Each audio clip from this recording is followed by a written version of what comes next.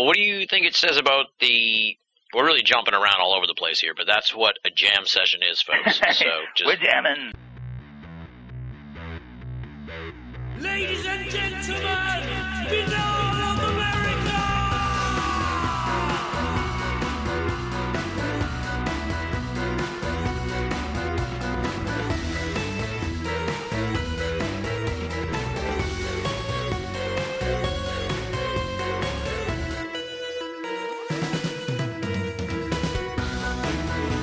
And now, ladies and gentlemen, Banal of America Audio, with your host, Tim Banal.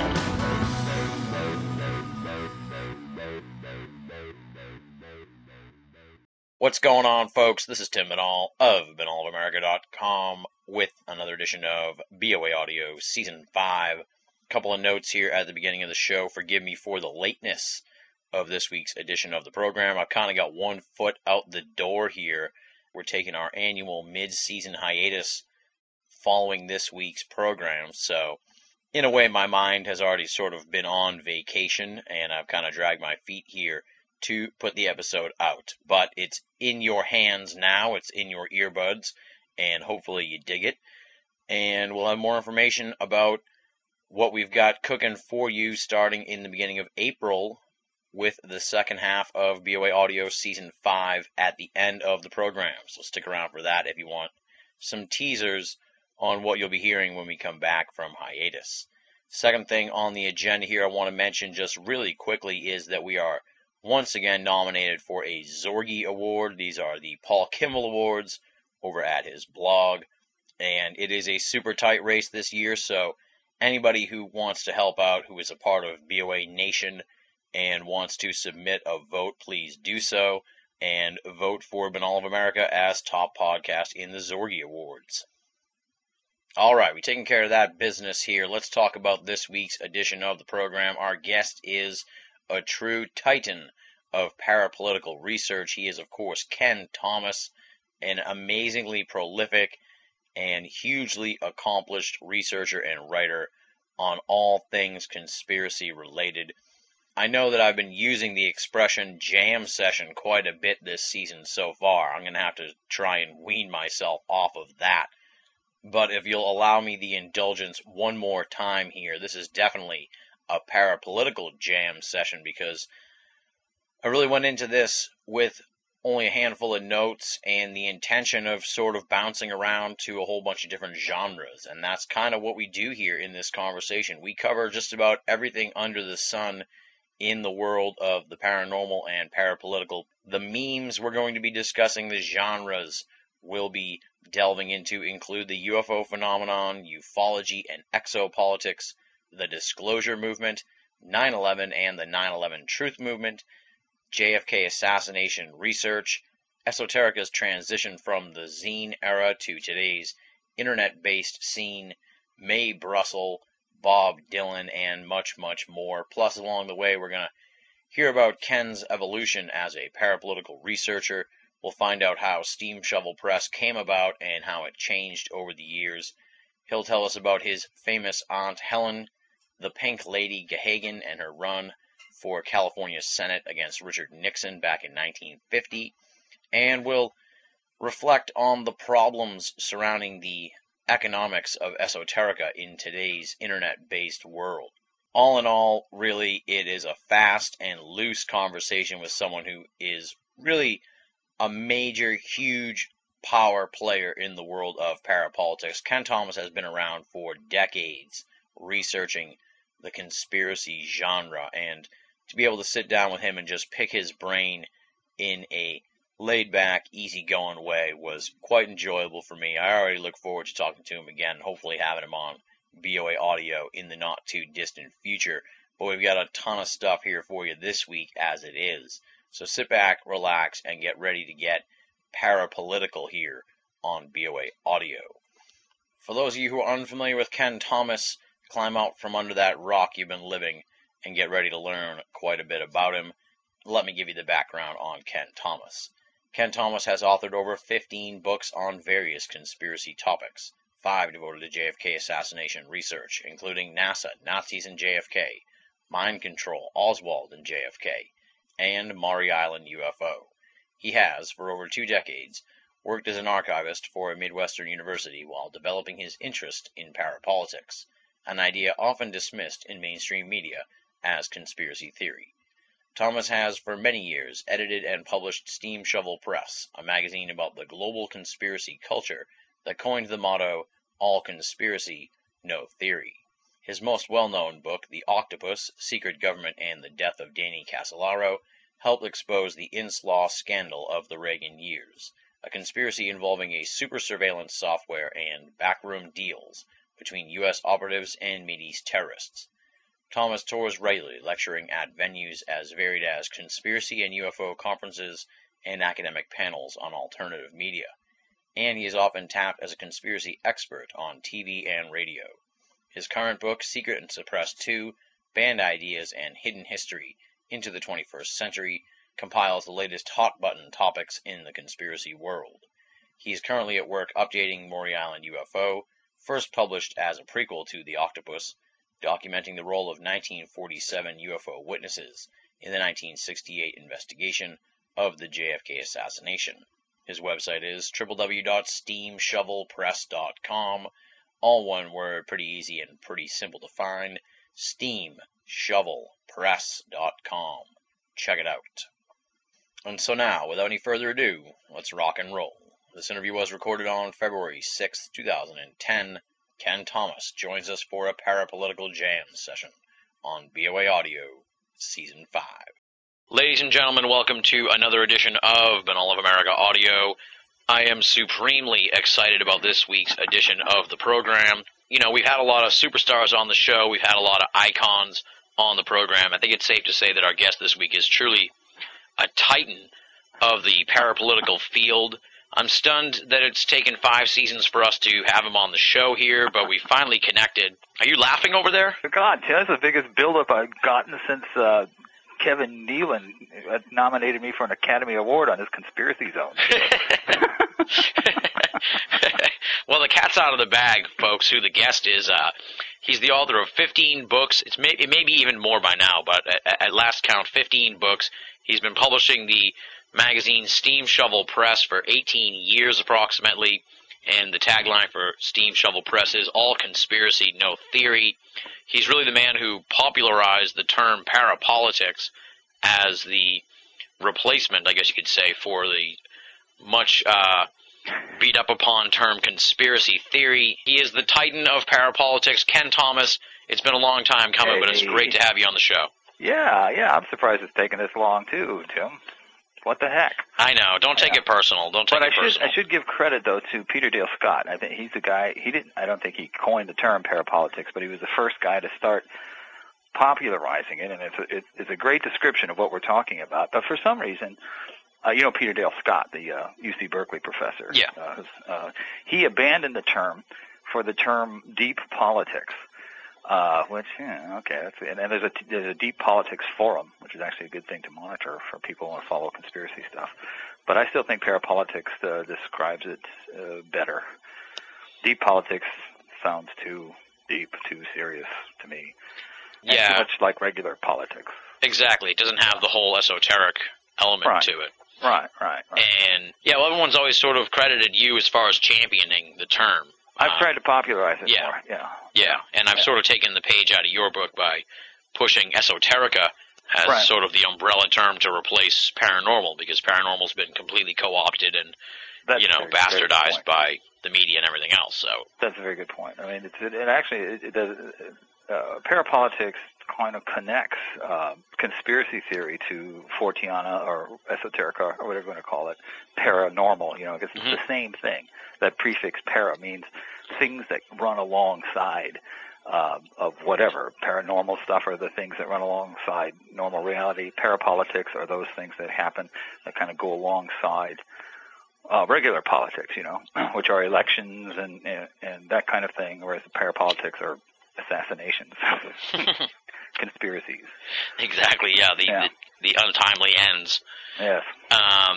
And as I sort of noted to you before we started taping the interview, I'm going fast and loose here on the notes because like I said, you've written 15 books. You've been publishing your magazine for almost 20 years, and it's sort of like, for me, I'm always intimidated by bringing in guests with such a wide berth of material, because it's like going to the Louvre, or in this sort of conspiracy realm, it's like going to the San Diego Zoo, where they hand you the map, and it's like, here's 35 different areas you can go to.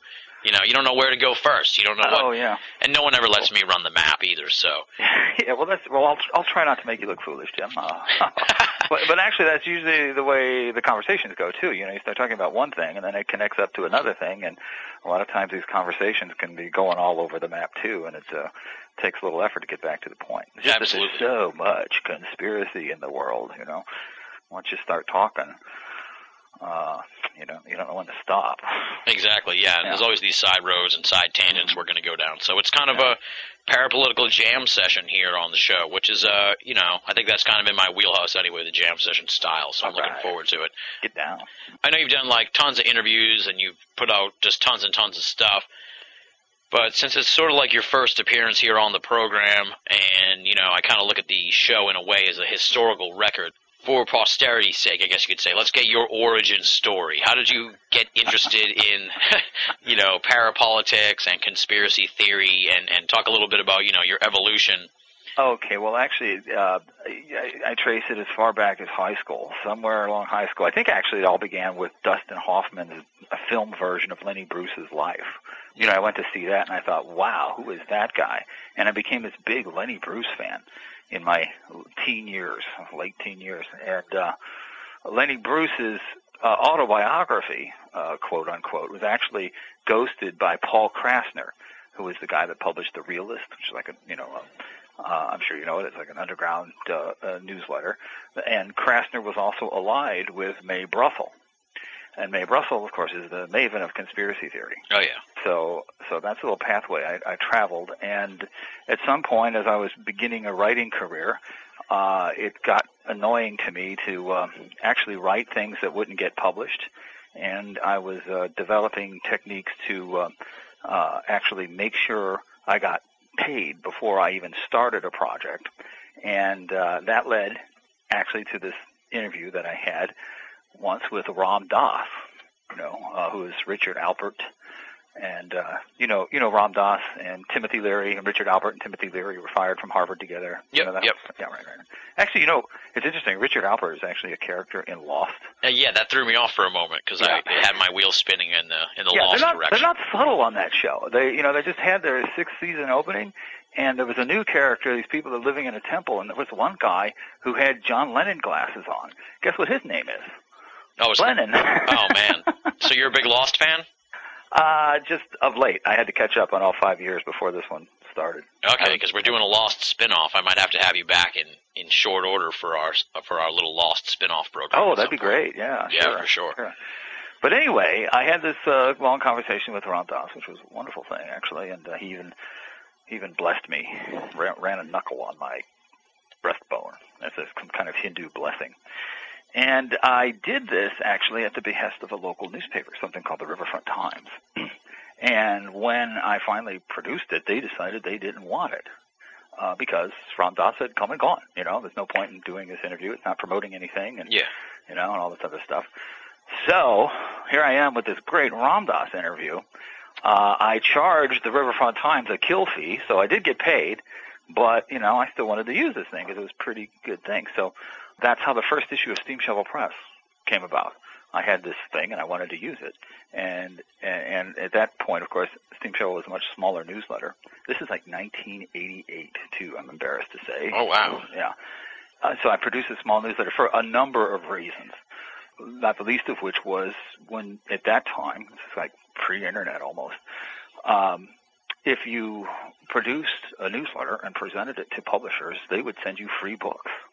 Oh, yeah. And as a conspiracy guy, I love JFK books, and JFK books are these big yak-choking things that cost, $20, $30 a piece. And I thought, well, if I can just produce this newsletter, I could get a steady flow of that stuff for nothing. Mm-hmm. So that's what happened. That's how the first issue came along. And it's a small newsletter for 3 issues. The second issue was when I first started getting into a lifelong research topic of mine, Wilhelm Reich. and I did an issue devoted to Reich. In the third issue, I had an interview with Amiri Baraka, Leroy Jones, probably the only black member of the Beat generation. Not the only one, but the most famous one. And at that time, at the time of the third newsletter, Mae Brussell died. And there was another magazine called Critique, which actually started out as a square-bound thing, looked like a very serious academic journal. And it published John Judge and Dave Emery and all these guys who were writing conspiracy things, and it was a great thing. But the guy who, the publisher, had joined a cult of some sort. I can almost remember his guru's name. I think it was LeMasters. And he changed the name of the square-bound thing to a regular-sized-looking magazine, changed the title of it to Sacred Fire, and instead of conspiracy stuff, he started publishing these homilies of his guru, you know, and all this New Age. Oh, weird. Kind of soft-minded crap, basically. So Critique was gone. Mae Brussell had died. And I'm thinking, you know, as a consumer of conspiracy stuff, ever since the Lenny Bruce, Paul Kressner, Mae Brussell pathway opened up in my mind, as a consumer of this stuff, I'm thinking, this is over, you know. This kind of writing is not going to happen if nobody does anything, you know, with these serious kind of death blows to the whole subcult of it. Yeah. So at the end of the third issue, I said, call for papers, send me your conspiracy stuff, and I'm going to, you know, turn this newsletter of mine into a conspiracy thing. And that was the beginning of something that really goes on to this day. I mean, every week I get screeds and theses and writings and book manuscripts, and, you know, everybody who has an interest in countervailing point of view, that's something that's, you know, against the establishment or whatever, I get it in the mail as possible things to use in the magazine. That's why we call you the Titan of parapolitics here. I mean, this guy's shaped the field, folks, and, you know, that's why I'm excited to have him on the program. Oh, bless you. Ah, well, thank you. But the story doesn't end there. Okay, let's keep going. This is at this point that I actually joined a conspiracy with a transnational corporation. I had a friend who was working, I wonder if I could even use names. Oh, why not? Who was working at Monsanto here locally. Yeah. Monsanto Chemical. And he liked my stuff, and he allowed me access to the photocopying equipment at Monsanto after hours, which allowed the fourth issue of Steam Shovel Press to be the size of a magazine. Prior to that, it was like a half size, just a few pages, a newsletter. With this equipment, I could produce a magazine, and could produce many, many more copies. So with issue number 4, I had an actual magazine, and I began this big effort to find out how to get it distributed, and developed a network of about a dozen different distributors around the country that put it out on newsstands. And it was from there that it started making enough money to pay for itself. And I no longer needed Monsanto after that. With issue 5, it went to newsprint, and issue 5 on, it became a regular magazine that was kind of self-generating, paying for itself, and kind of working me to death because I was like filling the orders, shipping it off to the distributors, doing all the editorial work and all the writing that went along with it and all that kind of stuff. But it was fun and an interesting thing to do. I'm glad it's carrying on in one form or another. All those distributors aren't around anymore, but you know, Steam Shovel's still there, and you know, it's never replaced Time or Newsweek, but it survives, you know, which is more than most of the zines that were coming out at that time can say. Absolutely, yeah. If you can manage to survive the end of the zine era, then I think you're in good shape. Yeah, well, you know, there were a lot of them at that time. Flatland was a big one. Jim Martin's Flatland. Greg Bishop used to do the Excluded Middle. And in fact, I've made this case before that I believe that The Lone Gunman, which was an offshoot program of the X-Files, do you remember? It was a comedy show. Yep. I believe those guys were based on us, on me, Greg, and Jim. Three guys trying to put a conspiracy magazine out.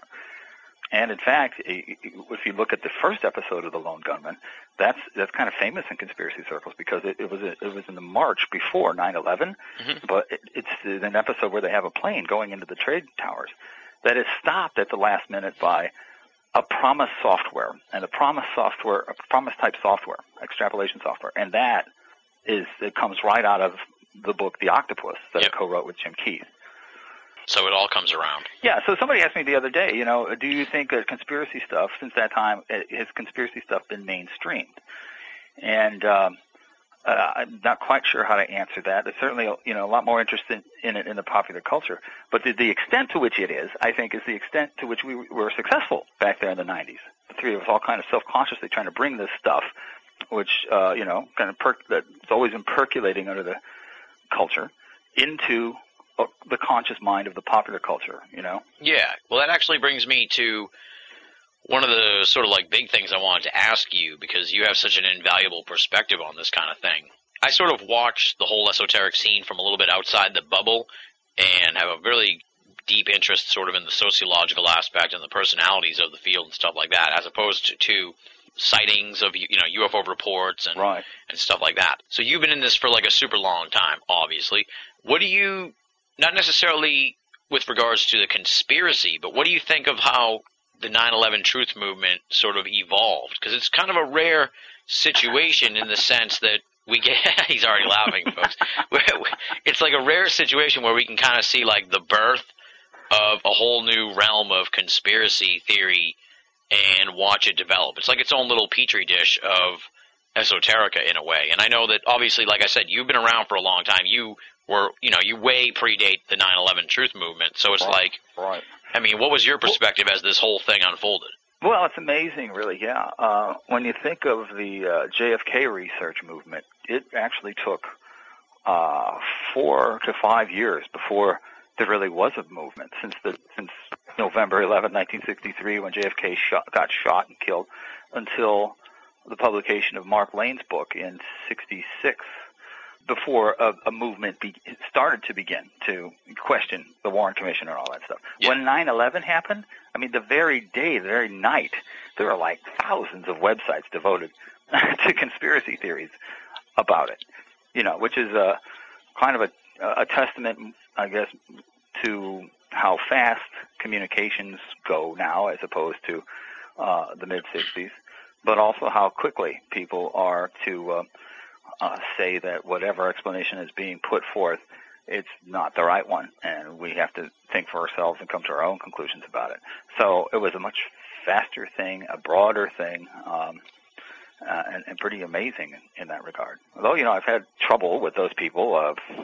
I was almost lynched once at a talk when I expressed my opinion that I do indeed believe there was a plane that hit the Pentagon, and things like that. What I also find kind of interesting is just how, like, somebody like Alex Jones went from a radio host, you could say he was kind of a star at the time, an emerging superstar, and now he's sort of like, one of the hugest players in the whole esoteric field, just in general. I mean, the guy gets a lot of critical and key, massive interviews and a lot of mainstream attention. It's like... It is very interesting. You ever see that movie, The Waking Life? I have it on DVD, but I don't think I've ever watched it. Alex Jones is in that. Yeah, I heard. He's probably the guy who made it, I guess. Yeah, Linklater is the guy who made it. And and basically it's esoteric in that it's primarily based on Guy Debord and the Situationists, and which is kind of where I'm coming from too. My whole idea about the conspiracy culture is that it's this huge spectacle that needs to be decoded that way. And in that movie, you see Alex Jones just kind of driving around with his megaphone. That's my image of Alex Jones.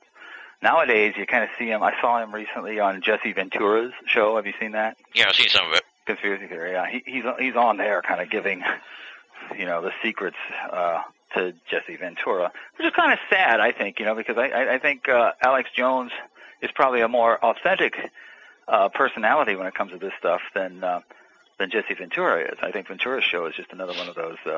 Let's wrap the laughter curtain around these topics. Okay, see, because I haven't watched enough of the Jesse Ventura show to really have a solid opinion on it yet. But what I saw of the previews and some of the stuff I saw, I kind of liked it. But you think there's a giggle factor, sort of, just because it's him and he's associated with it? And people pretty much. I think Ventura is kind of presented as, I don't know, maybe it is because I've been into this so long that I see these things more than others. But he seems so naive and so gullible and so... wow, there's a HAARP array up in Alaska. What's that about? And also, Ventura announced when the show first came on that he wasn't going to deal with any conspiracies that were older than 10 years. Yeah. So that's why you're not going to see JFK being discussed there. Oh, my God, how long has HAARP been around? And he's talking to mind control people and people, I think the Alex Jones one involved the Bilderbergers. Yeah. Well, we've all been studying these things for decades now, you know. Jesse Ventura is not the first person to come along. And this idea, and he's got this big macho personality, and he wants to come on the scene, and he's going to, you know, nobody's going to push him around, and he's going to get to the truth of things. And none of those shows do any of that. He doesn't get any further into it than anybody else. So I even tried to distribute, it got ignored, but a challenge to a SmackDown with Jesse Ventura. I said, bring it on, buddy. You want to talk conspiracy? Put me on your show. Well, maybe there'll be a second season. I don't know.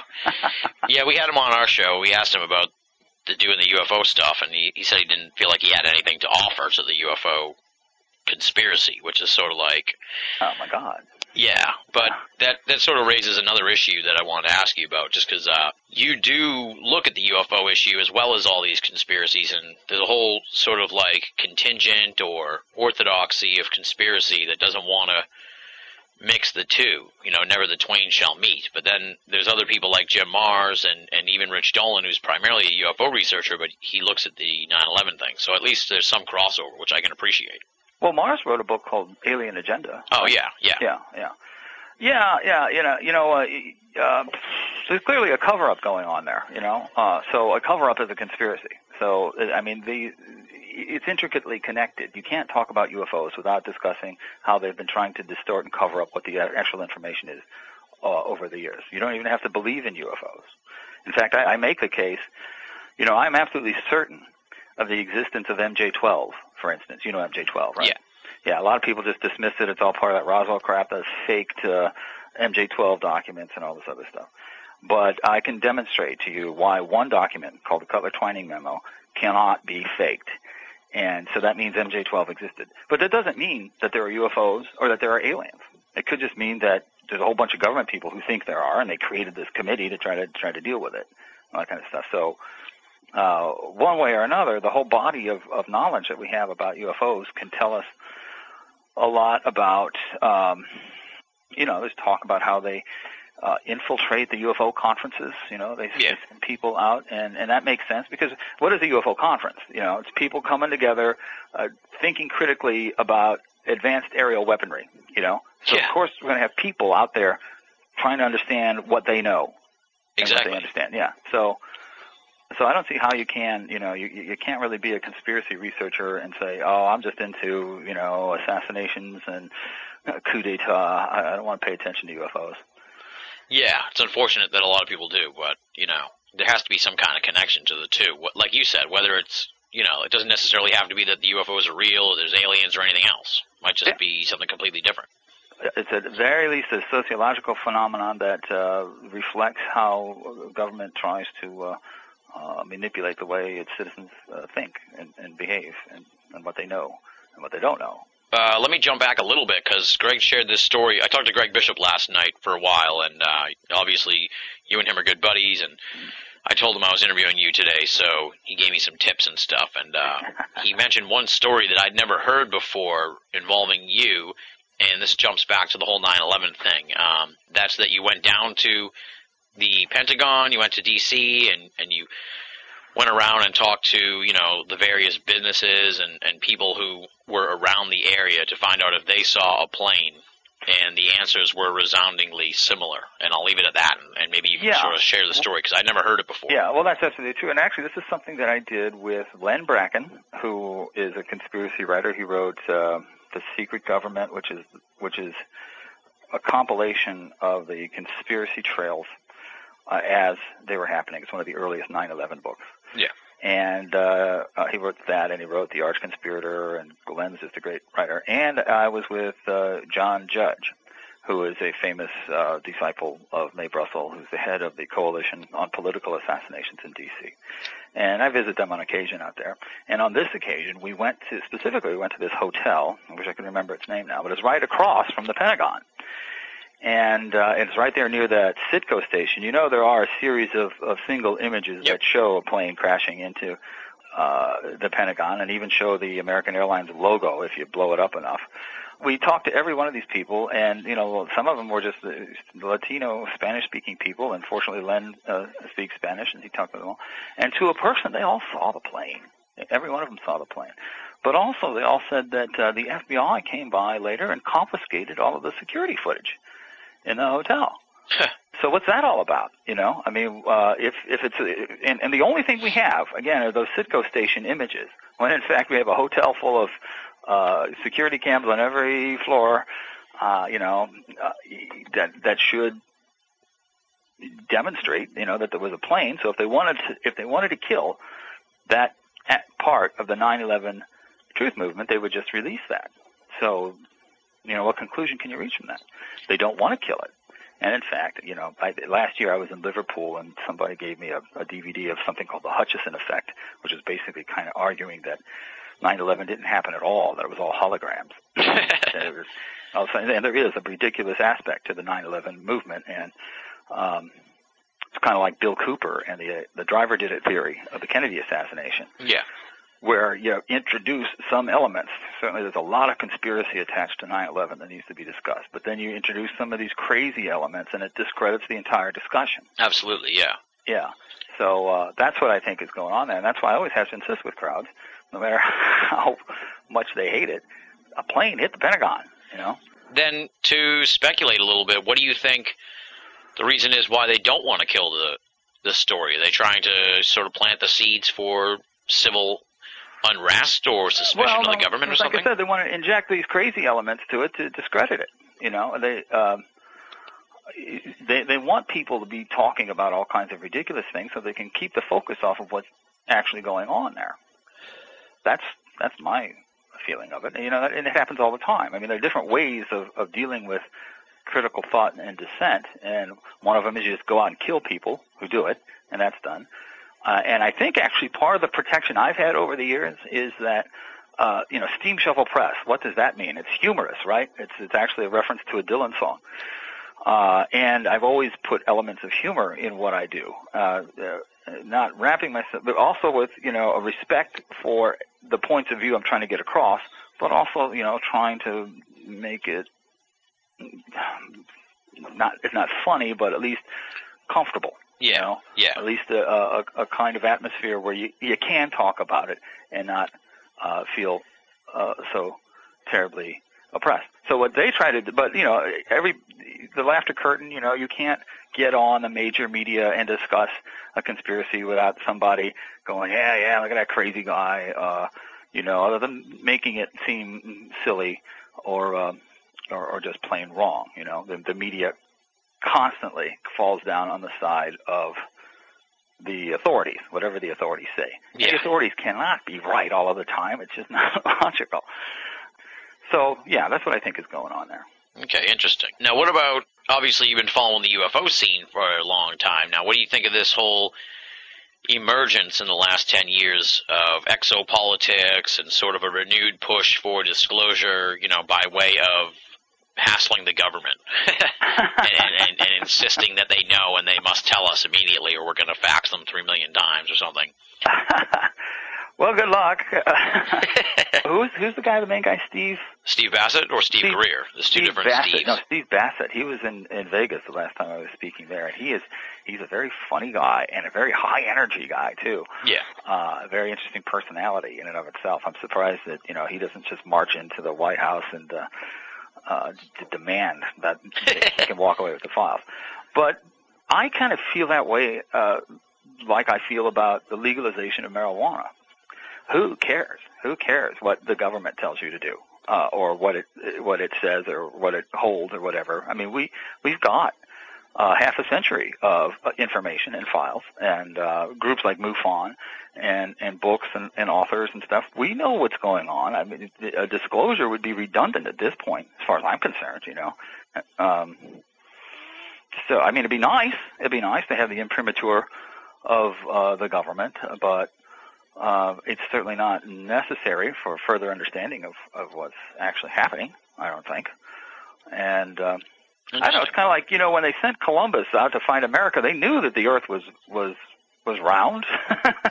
they didn't want to tell anybody because they didn't want their enemies sneaking up from behind. So, whatever's going on with the UFO thing, they don't want to make a full disclosure of that because they're kind of busy preparing for what it actually all really means. What do you think it all means? I mean, if we're really going to get down to brass tacks, what do you think is going on here with this UFO phenomenon? Well, it's a multivariate phenomenon. Yeah, I think we can agree on that. Yeah, and it's partly ships, partly spaceships with alien beings in them.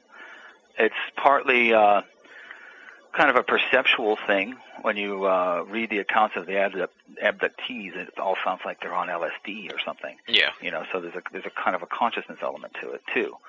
And I don't know. I don't know, did you get that essay I sent about the Gerald Heard lecture that I went to? Yes, I did. Yeah, and he was making a really good point about how many of them are just observers. Of course, he's talking 1950, and he's talking about how flying saucers are like 35,000 feet, and they're standing still, and they're over atomic sites, and they're on the ground. They're making Geiger counters shoot double what they ordinarily measure. Yeah. And all of that suggests so much about how they can control radioactivity and so forth. So observation, I think, is a big thing. And kind of an interaction with whatever intelligence there is down here. Okay. Between that and whatever it is that's driving. It's hard to make a generality. It's easier to talk about data and specific cases. Yeah, but that's exactly what Gerald Heard says. By the end of the talk, it's exactly what he says. He's talking about how difficult it is. I just heard an alien voice, actually. Did you get that? No, I didn't hear anything. I heard some radio interference there. But he said it's very difficult. Whoa. Did you hear that? I heard it that time. Do. That's weird, dude. Yeah, wow. That sounded like a cry for help. Yeah, God. Whoever they've tasked with listening into our phone call is being beaten. Yeah. Maybe that was from one of those operating tables where the aliens are probing some guy and he's yelling out. Or maybe they're trying to shout me down because I'm saying too much here. But Gerald Heard's point, though, was that it's a very difficult thing to simply collect the data and let it sit there without trying to cubbyhole it or stick it into some analytical framework. Because it is still a really new phenomenon, and it's polluted with a lot of hoaxing and a lot of faking and a lot of government interference. But the job is knowledge. That's how he ends his lecture. All we want is knowledge, and he's urging people to file their reports to the Air Force or to send them to him. He even gets his post office box out in L.A. So that we can just accumulate data. So it's been going on forever, same style of send me your UFO reports and we'll put it in the file cabinet. Yeah, well, I mean, that's actually all kind of changed now. MUFON still exists, but the Air Force doesn't collect information anymore. They've collected as much as they think they can get out of it. And, this is before the abductee phenomenon and before, this is 1950. Gerald Heard wrote maybe the first book on flying saucers. And in fact, that's why I was there. I've got this book that I'm working on an update. My book that came out in '96 called Maury Island UFO, which is about guys who saw this UFO event in '47, who were subpoenaed in '68 by Jim Garrison as part of the Kennedy assassination investigation. And Gerald Heard wrote this book in 1950 that had a whole chapter on Maury Island. And it was called The Riddle of the Flying Saucers. When it came out in America, it was called Is Another World Watching? And the chapter's gone. It's taken out. It's not in there. And so I've been poking around trying to see why that is. And just by weird serendipity, there was a tape of Gerald Heard right down the street from where I live. And I had to jump through hoops to get them to let me listen to it. But it was right from that period of time, and I was hoping, maybe he would say something about the case, why that chapter isn't in the book. Didn't get any of that, but I had a great time listening to the tape. And actually, in the tape, he clarified kind of the philosophical stopping points of even the most advanced thinking people in this story about Galileo. Yeah. You know about Galileo and the clerics, yeah. Galileo had these clerics come over to look through the telescope to see the moons of Jupiter, which anybody can see. Anybody can see it now. But these clerics couldn't see it because they believed that the Earth was the center of the universe, and there couldn't be anything orbiting anything else. They couldn't see it because of their paradigm. That's a story, actually, that's told very well by Arthur Koestler in a great book called The Sleepwalkers, and he applies it to the UFO situation, But Hurd took it a step further, and he pointed out that Galileo had also looked at Saturn. And at the time, you couldn't see the rings of Saturn. They kind of looked like little teacup handles on either side of Saturn sometimes. Mm-hmm. But when the orbit changed, you couldn't see them at all. And they named Saturn after this ancient myth that involved Saturn, the god, eating his children. And Galileo made a note. Saturn eats his children.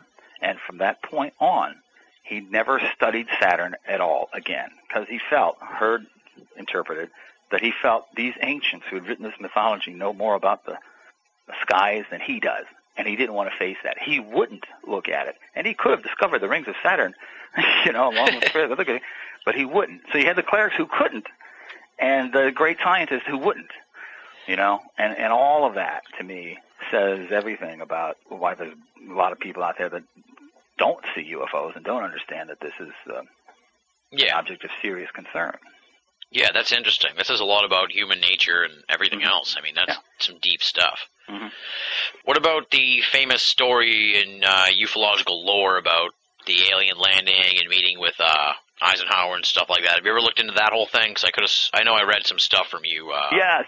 Well, actually, thank you, Tim. It gives me an opportunity to plug my current book, Secret and Suppressed 2, from Feral House, Feralhouse. You can. The photo section is actually, I think, still on their website if you want to go see this. But my chapter in there has to do with this Eisenhower and the aliens. Yeah. And in fact, also at the end of March, I will be speaking at a conference, the title of which escapes me, but it's in Aztec, New Mexico. Okay. And I will be speaking on this topic based on the essay that I have on it in Secret and Suppressed, which I might add is actually an anthology of a lot of different conspiracy issues. So people who want to get a broader view of everything. It's not just about this Eisenhower thing. Mine is just one essay of dozens actually in there. And I chose to do this Aztec, New Mexico thing because one of the other speakers there apparently did an oral history project with people who were on Air Force One at the time Eisenhower supposedly met with aliens. Oh, wow. Yeah. In other words, at a time when he officially went to the dentist. Interesting. Yeah. And there's all kinds of reasons not to believe he went to the dentist, one of which is there's a photo from the next day with a big grin, on his face. Nothing wrong with his teeth.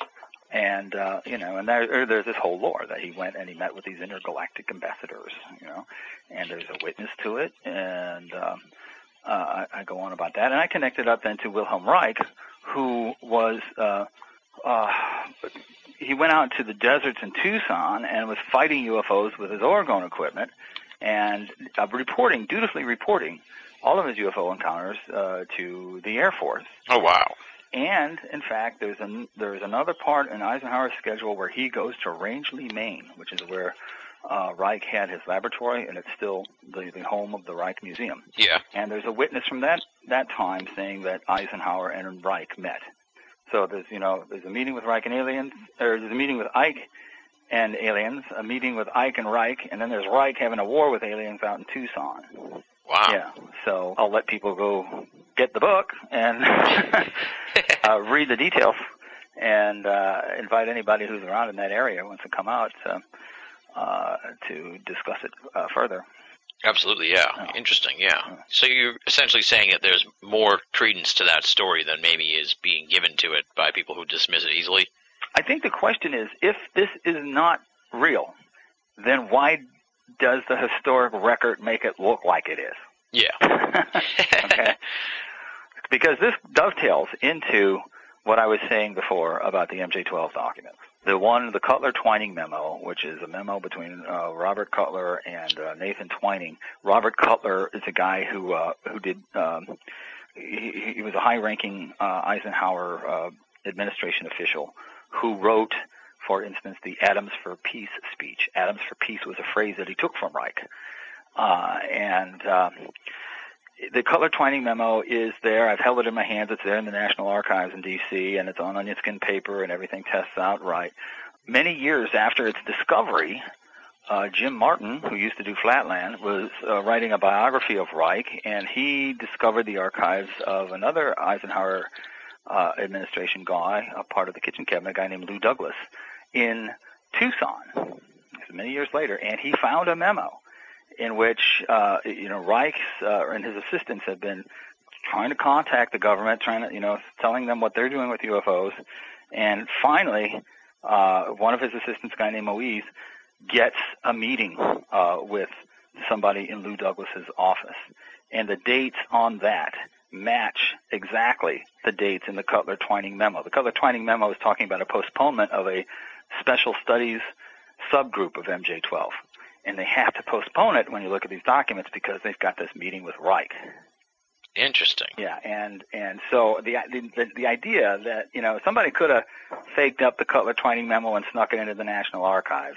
I'll grant you that somebody could have done that, but nobody could have simultaneously or at some other point snuck something into the Lou Douglas archives that nobody ever expected it to be opened, only to be found by somebody who's doing a biography of Reich many years later and find something that matches so neatly. It's what I call a triangulation of research, kind of like the triangulation of fire during the Kennedy assassination. Yeah. These things match up so perfectly that you just don't have more positive proof of something in the study of history. Exactly, yeah. Well, that kind of raises an issue that I was talking about with Peter Robbins a few weeks ago, and it's just that, we're talking about all these dudes from, like, the 40s and the 50s and everything, and it makes you kind of wonder, like, what became of all this UFO information in the ensuing 50 years. Because we're talking, like, 2 generations of people and politicians and army people and everybody else. It's like, I'm wondering if it's almost become so degraded in a way, kind of like how, they say, the ancients had all these secrets and everything, and you wonder if the contemporary Freemasons know any, if they know anything of what the original secrets were. It's like, I'm wondering now if the UFO information has become so dispersed and everything that there's no place you could even go for disclosure. Because the government doesn't know, maybe some corporations might know, but even then it's like they have stuff in their files and crap that the president of the corporation from like 1950 got his hands on from the Army, so they're just like, we don't know where, we have no idea where that came from, because that guy died like in 1982. Yeah, same thing with presidents too. What does any given president know? They might get briefings, but it's like anything else. You remember for the longest time there was the big complaint out there that certain files of the JFK assassination were sealed until like 2036. Yeah. And then Oliver Stone's movie came out in the early 90s, and the Assassination Materials Review Board was opened, and they reviewed a lot of that stuff, and they released a lot of it, but they didn't release it all. And so here, we're 40 years on in the study of the Kennedy assassination, and we're still kind of pursuing files. Now, the UFO situation is even farther behind than that. I just got to hope that there are files out there that eventually they'll be recovered and reviewed by dispassionate scholars, and we'll know more than we know now. It's different than an oral tradition that the Freemasons might have been handing down since ancient Egypt. So there's hope that there might still be some information out there. I think so, just because of the bureaucratic nature of our government. You got to hope, that somebody stashed something away. The final answer of anything, what is the answer? The answer is multi-leveled, and it involves a lot of things, and the only way you can get to it is teams of people, hundreds of people, researching and studying documents for decades and decades. And slowly you accrue knowledge, and, you don't find the one smoking gun thing. You find a lot of really small ones, and they open your mind to a lot of things. Yeah. But, looking for one single answer or one moment when the full disclosure is going to come or anything like that is probably not the way to go. Yeah. One of the guys who writes for my website, Richard Thomas, he writes, no relation to you, I presume. You never know. Exactly. Yeah. My relatives, right? What's that? I've got a famous relative. Well, he's Welsh, so do you have any Welsh blood in you? Of course, Thomas.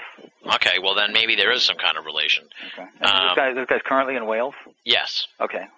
I told him I was interviewing you. He's a huge parapolitical enthusiast, so I asked him what, if there's anything he wanted me to ask you, so I'll make sure I take care of that now. He wanted to know what you thought the connection might be between the British royals and the New World Order global conspiracy type situation. They're all shape-shifting reptiles. We know that. The British royals. Well, which particular ones?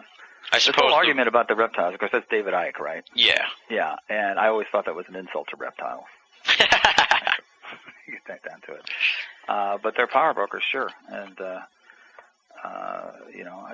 certainly the Princess Diana's death, for instance, is a very suspicious thing and probably orchestrated by members of the royals. Supposedly they're much more symbolic than our chief executive. But, I'm sure they play an important part in secret power brokering, which is what I guess you call the New World Order. Yeah. Well, I always kind of look at the New World Order as sort of like just all these different sort of factions, and they're not necessarily even on the same page. And I guess you could count the royals among them, the Vatican, corporations nowadays. Transnational corporations. The whole idea of the octopus, Danny Casolero's conception of things was that it's a huge transnational corporate power block. Yeah. Yeah.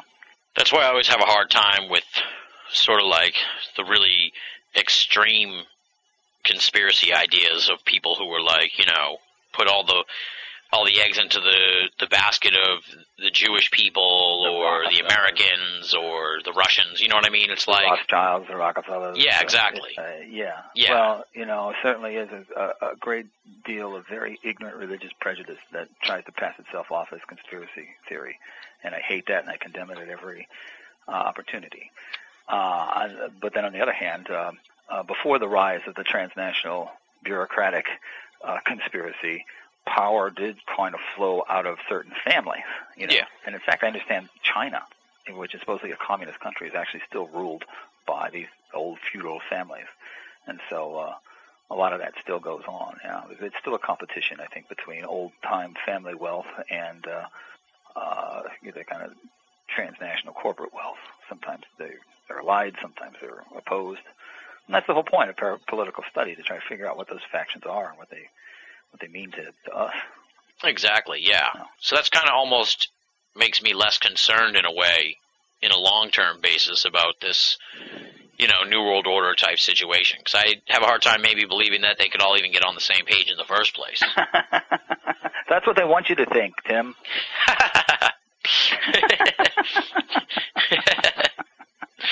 Well, yeah, but you see, like the Bush family, for instance. You see the influence there. Oh, you know what? J.D. Salinger died, and I saw very few people pointing out the fact that a copy of The Catcher in the Rye was found in Hinckley's hotel room, and that Mark David Chapman sat down and started reading the same book when he could have very easily escaped after having murdered John Lennon. Yeah. And, of course, Hinckley is connected to the Bush family, right? His parents had dinner with the Bushes the night before, and there's every suggestion that there's some kind of Manchurian candidate control going on there. But George Bush, there was at the assassination, the Kennedy assassination, there was a memo sent out to George Bush, and when he wasn't the head of the CIA, he was the powerful vice president behind the Reagan presidency. Then he was the president, and then his son was the president. And this is an enormous amount of power in the hands of a family. I guess you could say the same thing for the Kennedys, but you do see it there. Yeah, absolutely. Prescott Bush, was actually censured by Congress for his business dealings with the Nazis. Exactly, yeah. I mean, they've been mixed up in all this stuff for almost a century or whatever. What about the JFK assassination? Do you think it's sort of like, I know you said there's these files that'll come out eventually, but is it the kind of thing that we're never really going to get any resolution to? I know it kind of, based on your answer to based on what we've been talking about here with the UFOs and stuff, your perspective probably is that we'll just get a whole bunch of little pieces and that'll sort of give us an idea. But do you think... inch our knowledge forward. Yeah. Well, I think it's very, very interesting that those few documents that are still being held up from disclosure involve the anti-Castro Cubans in Florida that Fred Krisman was mixed up with. And Yeah. Krisman, of course, is the main character in the Maury Island case. He was the guy that Jim Garrison felt was the Grassy Knoll shooter. And so all these other documents have been released, but this stuff, which the CIA is still arguing, there's a Washington Post reporter, forget his name now, but he's suing the CIA, and they're still saying that this handful of documents, maybe 200 documents, it would be a threat to national security to release them. You know, they don't say why. I mean, how old is this case now?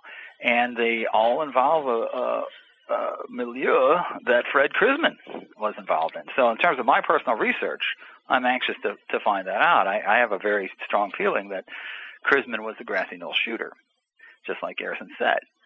So when those come out, you know, maybe we'll know that. But, you know, what are we going to do? Krisman's been dead since 1975. We can't prosecute him. Exactly, I mean, yeah. A certain amount of personal satisfaction to prove, you know, one's theories.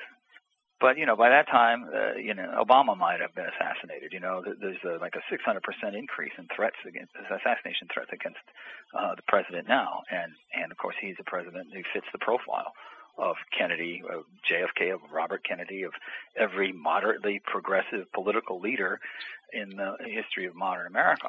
They all get shot and killed. Yeah, well, there does seem to be this sort of like frenzy being whipped up by the people who are against him that is bordering on like creepy. Let's just go that far. Oh my God! Yeah, the Tea Party people are meeting this weekend.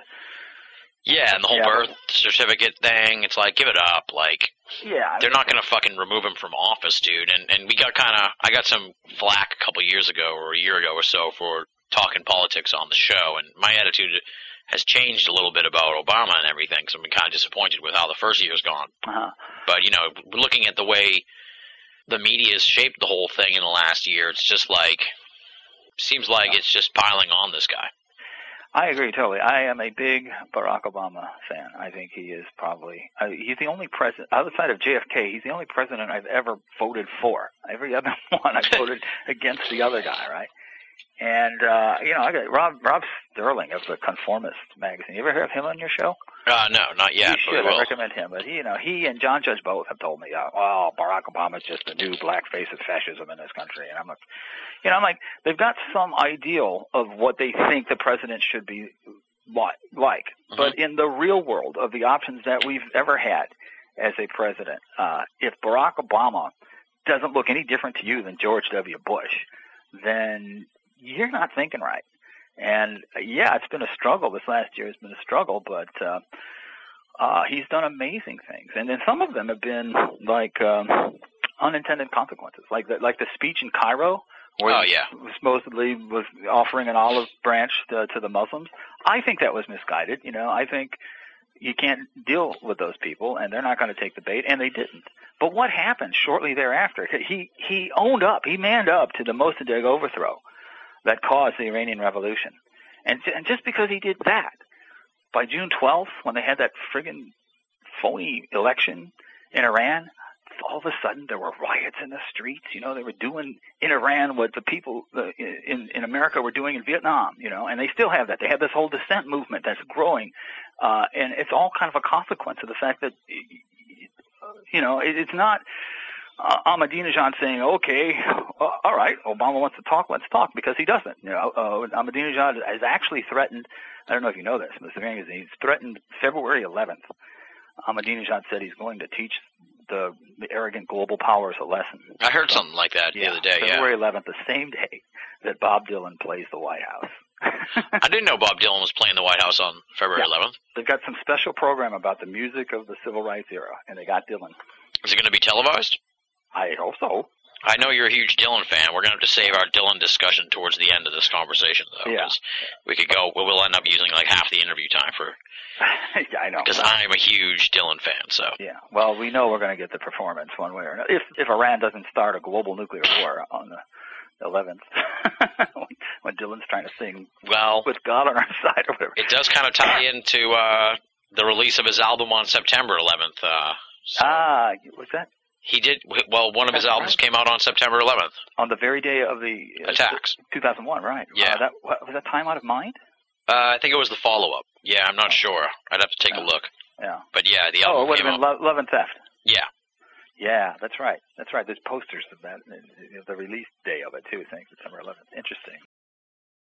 Look, Todd, I know you're a big conspiracy theorist, okay? And you believe everything, man. You're so naive, man. There are no aliens in Roswell, and contact lenses aren't made out of amoebas. They are, dude. You're listening to Banal of America Audio. Hey, did you see that? What?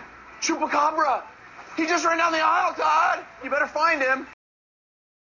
Before the JFK assassination conspiracy sort of got cooking and everything, was there much of a sort of like conspiracy subculture in America? I mean, I can't think of too many famous pre-JFK conspiracies other than the whole Lincoln thing, and that, I think, didn't really even come out till like the 70s or 80s or whatever.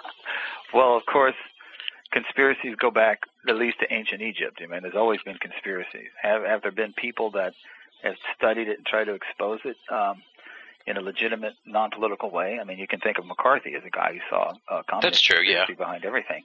Or you can think of Wilhelm Reich, who was indeed railroaded into prison because of a conspiracy involving the FDA and people at the New Republic, Michael Straight in particular, who was later exposed as a Soviet spy. And Reich, had this kind of color-coded idea of Higgs, hoodlums in government. There were red fascists and black fascists. The red ones were the communists, and the black ones were the ones that kind of working the hoodlums in our own government. Yeah. And he did write about that, and he did. He was well aware of what was going on regarding his work. So you've got that going back to the 50s, and yeah, I think you're right. Though, as just studying it as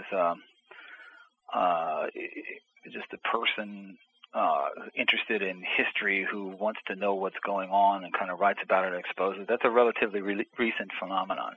Yeah, like the emergence of it as an esoteric genre, if you will. Exactly. That is relatively recent. Although the whole idea of parapolitics or conspiracies is just an inherent part of the way human beings organize.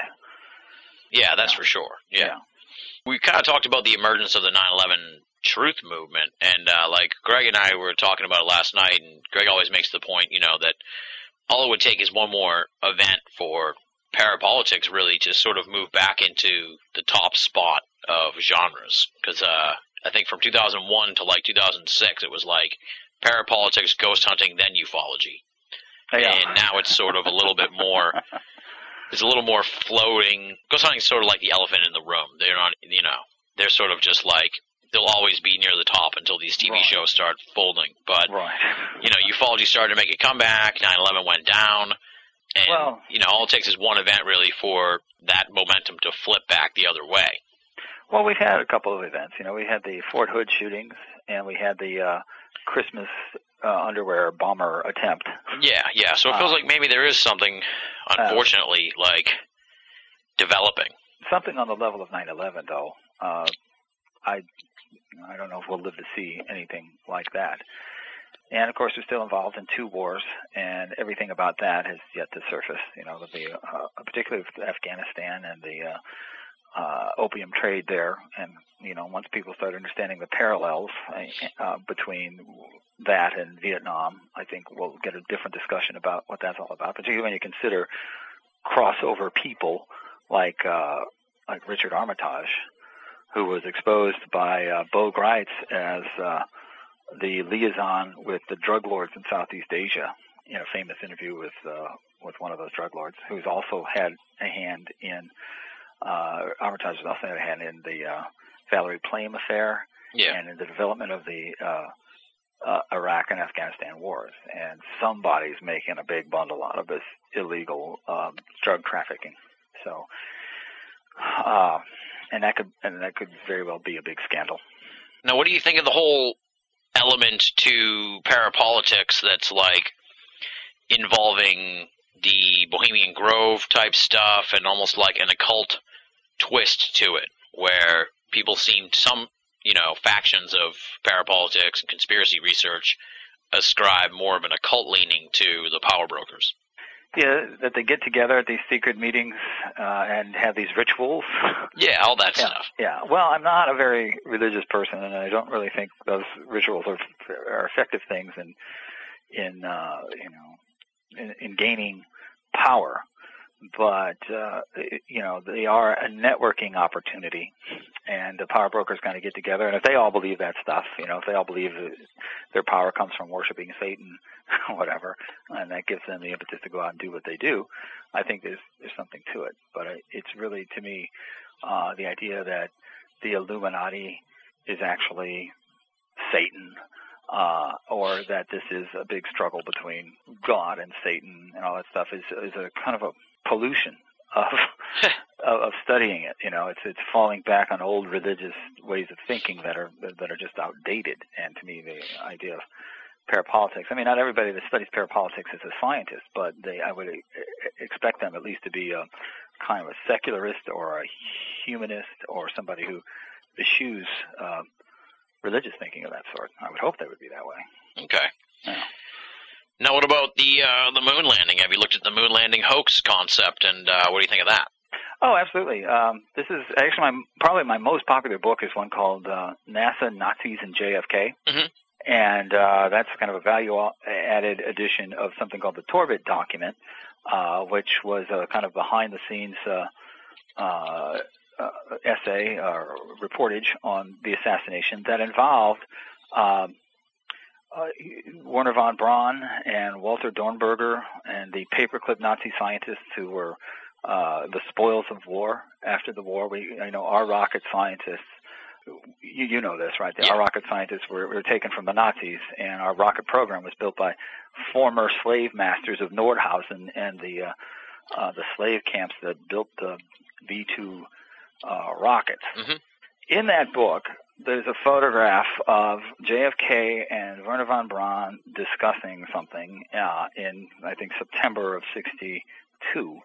And in von Braun's memoirs published in Germany, he says that after that photograph was taken, they got into an argument specifically about what kind of propulsion system we were going to use to send a man to the moon. Mm-hmm. So as a rocket scientist, you can assume that Wernher von Braun was arguing for rockets. What was JFK arguing for? And so that kind of dovetails into this discussion that, when you see the lunar craft leaving the surface of the moon, you don't see a blast. You don't see any blast crater. There's something going on there that's secret, and it better be. When the space shuttles are going off, they used to say, and I think they still do every once in a while, they say there's a secret payload. And so the idea that there are no secrets in NASA's program is just not true. They will tell you that there are secrets. And although you can certainly prove that man landed on the moon, you can't, there's still things to be said about how did he do it, what kind of propulsion system, how did they get through all these things, these questions that are raised, like through the Van Allen belt, the radiation of the Van Allen belt. A lot of them are very legitimate questions. I wouldn't throw the baby out with the bathwater just because the basic thing is not true. It's not hoax. We went to the moon. They've got markers up there that transmit and show us. You can prove it any time that we were there. But secret space program, something that's very much worthy of consideration. And, of course, the whole idea, getting back to the whole idea that these were Nazis, that kind of stuff. There's a great, famous essay called King Kill 33 by James Shelby Downard. Oh, yeah, I'm the one that accidentally made you get asked about that on Coast to Coast. So. Oh, is that right? Okay, that's right. We're talking about that. That only appears in print. I think you can find it online now, but in print you can only find it in the first edition of Apocalypse Culture, famous book that Adam Parfrey did, not even in the later editions. I don't know why, but it's the idea that this was a Masonic ritual to kill the president and get a man on the moon. Yeah. So that's one of my favorite theories and I guess subgenres, I guess you could say, the whole ritual aspect of it. It's really like the literary basis of everything I think that Richard Hoagland and Michael Barra and those people do. Possibly. When they talk about all the Masonic symbolism of the people that run NASA, I mean, there's a certain amount of truth. There's got to be a certain amount of truth. And I'm sure there are Masons in NASA, and I'm sure some of them take themselves seriously. Yeah. Tell me about the Gemstone Files, because I have the book, but I haven't had a chance really to sit down and read it. And kind of like what I was saying earlier about just the sheer proliferation of your stuff. Like, I'm sure if I had sat down and read it, I would have taken up the whole interview to ask you just about the Gemstone Files. So we'll have you back eventually in the future to sort of, fine-tune a lot of this stuff and really dig into each area specifically. But I'm really interested in what this is all about, because Howard Hughes is involved, and he's such a mysterious character that I find him fascinating. Yeah, well, the Gemstone File is the book that David Childers and I produced on it, called Inside the Gemstone File, is a compendium, really, of all of the commentary that was in print at that point about the Gemstone File, which was a long series of letters written by a guy named Bruce Roberts about artificial rubies that he had created that he felt had been shanghaied from him by Howard Hughes, or the guy who replaced Howard Hughes, according to Bruce Roberts, when Aristotle Onassis had him kidnapped. The whole basis of this is that Hughes was kidnapped, and Aristotle Onassis, who's the head of the international mob at the time, was actually in charge of Hughes's enterprises. That book and everything preceding it kind of was all written without references to the letters themselves, because those were in private hands. But there was something called the skeleton key to the Gemstone File, which was a chronology of everything that Bruce Roberts had spelled out in the letters. The skeleton key was composed by a woman named Stephanie Caruana, who's still out there, actually still a bit of an activist in conspiracy world. She was hired by Playgirl to look through Mae Brussels' file on this, and that's how she compiled the chronology in the first place. Now, she privately produces, I don't know the title of it, but it's on the skeleton key to the Gemstone File, and I encourage people to go online to find it. But it's a very thick tome, and I'm sure it reproduces some of Roberts' letters, so you can get really up close and personal with this theory. Of course, after you've gone through the book that we put together to give you a kind of a broader view of it. But that's pretty much it. It's and there's even a James Bond movie that kind of gets into this a bit. But it's the idea that Aristotle Onassis took over Howard Hughes, and how that's connected to the assassination. For instance, Jackie Kennedy, after the assassination, married Aristotle Onassis and gained protection for their children by the international mob thereafter. And, of course, once she died, you started seeing the Kennedy children dying, too. JFK Jr., Michael Kennedy, all these people. Yeah, weird. Anyway, yeah, I mean, there's a lot more to it than that quick review, but that gives you the basics. Yeah, go out and get the book, folks. Yeah. We can't Can I say one other thing about Wernher von Braun? Sure, go for it. I was mentioning before that, and I'm constantly calling him the slave master of Nordhausen, he and Walter Dornberger. And he was a friend, actually, of my old friend Timothy Leary. And I never really quite understand people who defend him. But they were running slaves into Mittelwerk's site, and they were developing the V2 rockets. And actually, Gerald Hurd, who knew another guy there, was saying, we don't know how high those V numbers went. There's a V3 and so forth. But the British, at one point, discovered the facility and strafed the place, killed the slaves. Yeah. So von Braun and Dornberger, they were slave masters. But the British, our guys, our allies, were the killers of those people. And they were slaves. They were forced into it. So it's a bad situation all the way around. I don't say that in defense of von Braun or anything, but no, it just shows you how shitty everybody is. Yeah, war is hell. Yeah. Well, just kind of also leaving behind the debate about the origins of the pyramids, it just kind of is sad to think that these great human achievements from all the way back to prehistory up to the moon landing were built on slave labor. Right. It's like, Jesus, we really haven't changed much yeah. at all. Talk a little bit about Mae Brussels, because obviously you're not the first person to mention her on the show.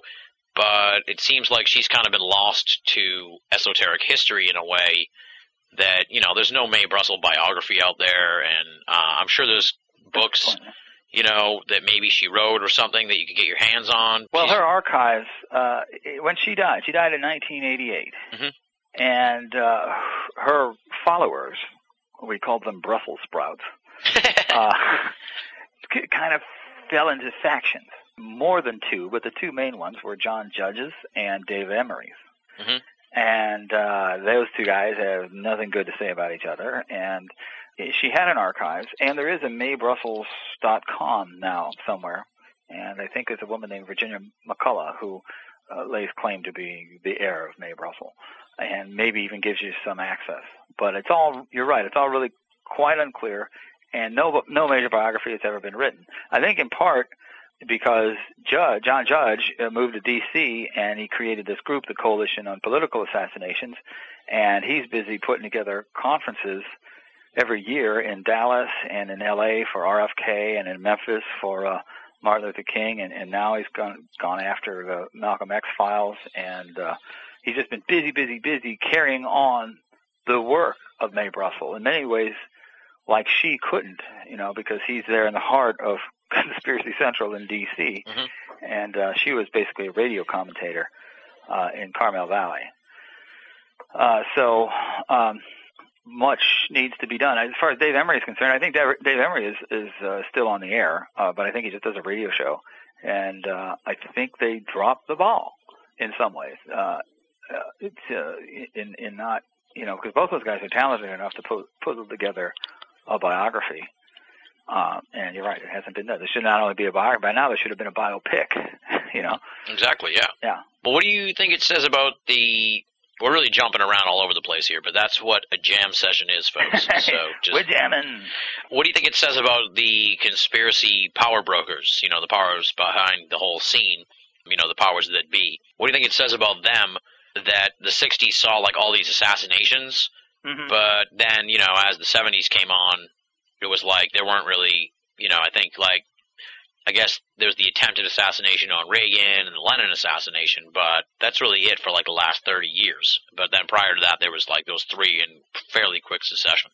Well, that's because part of that is because we went into a deep conservative bend there afterwards. And as I pointed out before, the people that get shot, Reagan, of course, is an exception. I think Bill Hicks has this whole joke about, Kennedy gets shot and he dies, RFK gets shot and he dies, Reagan gets shot and he lives.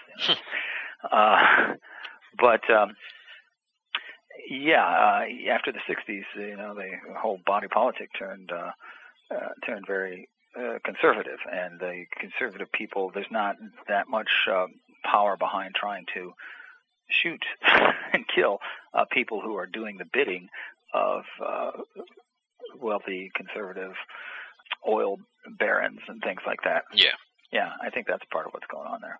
Which actually brings to mind, again, what I've been trying to get back to is my great aunt Helen Gahagan, who actually ran against Richard Nixon for the state Senate seat of California in 1950. Oh, wow. You know that story? No. She was called the Pink Lady. And in fact, if you watch Oliver Stone's movie on Nixon, there's some footage of her in there. But she was the one who gave him the name, Tricky Dick. Oh, wow. Yeah, and this is I'm not quite sure what a relationship is to me, to tell you the truth. My middle name is Francis, and I'm named after my grandmother, Frances Gahagan, who was a cousin to Helen Gahagan. Okay. And Helen was originally a movie star in the 1930s, and one movie called She, which was done by Miriam C. Cooper. Shortly around the time he also did King Kong. And it's basically the same story. These explorers go out to this island somewhere, but instead of finding a big hairy ape, they find this 3,000-year-old bitch from hell. That's my Aunt Helen. And that was the only movie she ever did. After that, she got into politics, and she married Melvin Douglas and stuff. And I'm kind of proud of her. There was Haywood Brown, the columnist, called her 10 of the most 12 beautiful women in the country. And actually, there's this new biography now that seems to be suggesting that at one point she had an affair with Lyndon Johnson, which I find awful. And I'm actually working on a book on Johnson right now. But, her campaign against Nixon, she lost. But JFK actually supported Nixon in that campaign. Oh, wow. Yeah, he actually gave him $1,000 for that campaign. So, in some ways, the Kennedy family is at odds with mine. But they were both. That's because they were both these cold warriors. And Gahagan, though, was not communist. You know, they tried to smear it that way. She was part of the anti-communist left, which is, to me, which is the tradition I feel as if I'm working out of. I mean, my favorite writer on earth is Arthur Koestler, who, you know, was a communist at one time and eventually came to condemn it. Wrote a book called The God They Failed, or an essay in a collection called The God That Failed. And Orwell is the same way. And that's kind of the way I feel now about the international situation with regard to the Mad Mullahs and the jihad. You know, I feel as if I'm an anti-jihadist. I'm on the anti-jihadist left. Yeah. And I find so many people who condemn what's going on with these radical Islamic people who are basically making themselves footnotes to Fox News, and not really understanding that you know, the world that we want to live in is one where there's social progress, tolerance for other people.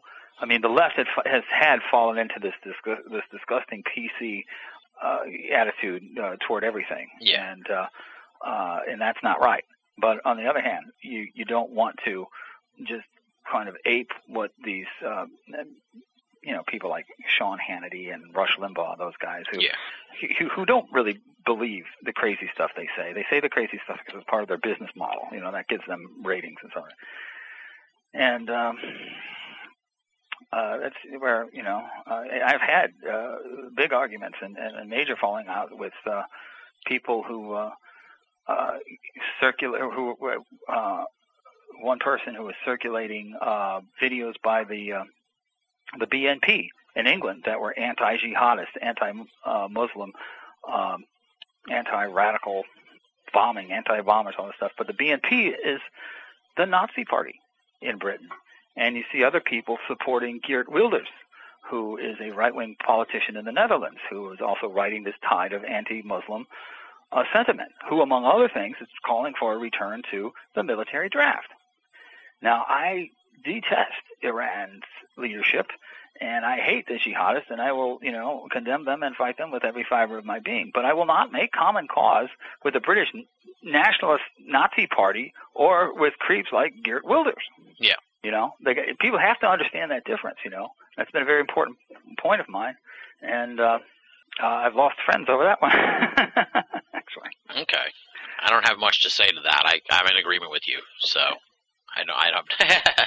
Yeah, it's sort of like a wipe everybody else out but us sort of attitude that's like, you know, it's a problematic on both sides, but it's, you know, on our shore, it's hard to fucking deal with. Because it's like, all right, dude, obviously these people are fucking crazy and shit, but we can't even find them to kill them, much less kill them. So we got to figure out a better way to fucking solve this problem. Precisely. You know, re-educate them or whatever, you know? Like, it's going to have to come from the top down over there. So, who knows? You know, we almost overthrew Iran, but then Michael Jackson had to die, and no one cared anymore about that lady that died in Iran. It was like, you notice that? Yeah, but that's not over with yet in Iran. It's not. But actually, the parapolitical entanglement that we have there now is that what can we do now? I mean, at some point, we're going to have to go bunker bust over there. We're going to have Israel or somebody stop what they're doing. But the minute we do that, then we totally undercut the movement there by the people of Iran, who are all, like, most of them are under 30 years old. Yeah. And they want secularized culture, and they want, you know, they don't hate us for being who we are or whatever it is. No, they're like envious of us. Yeah, but we you know, we don't want to do what we have to do. We want them to do it themselves. Exactly. But it's, you know, push is coming to shove, and that's, you know, going to be a very serious situation. Yeah. What about the Lincoln assassination? You ever looked at that? No doubt that was a conspiracy. They hung people. They convicted them of conspiracy, and they hung them. Oh, like the mud guy?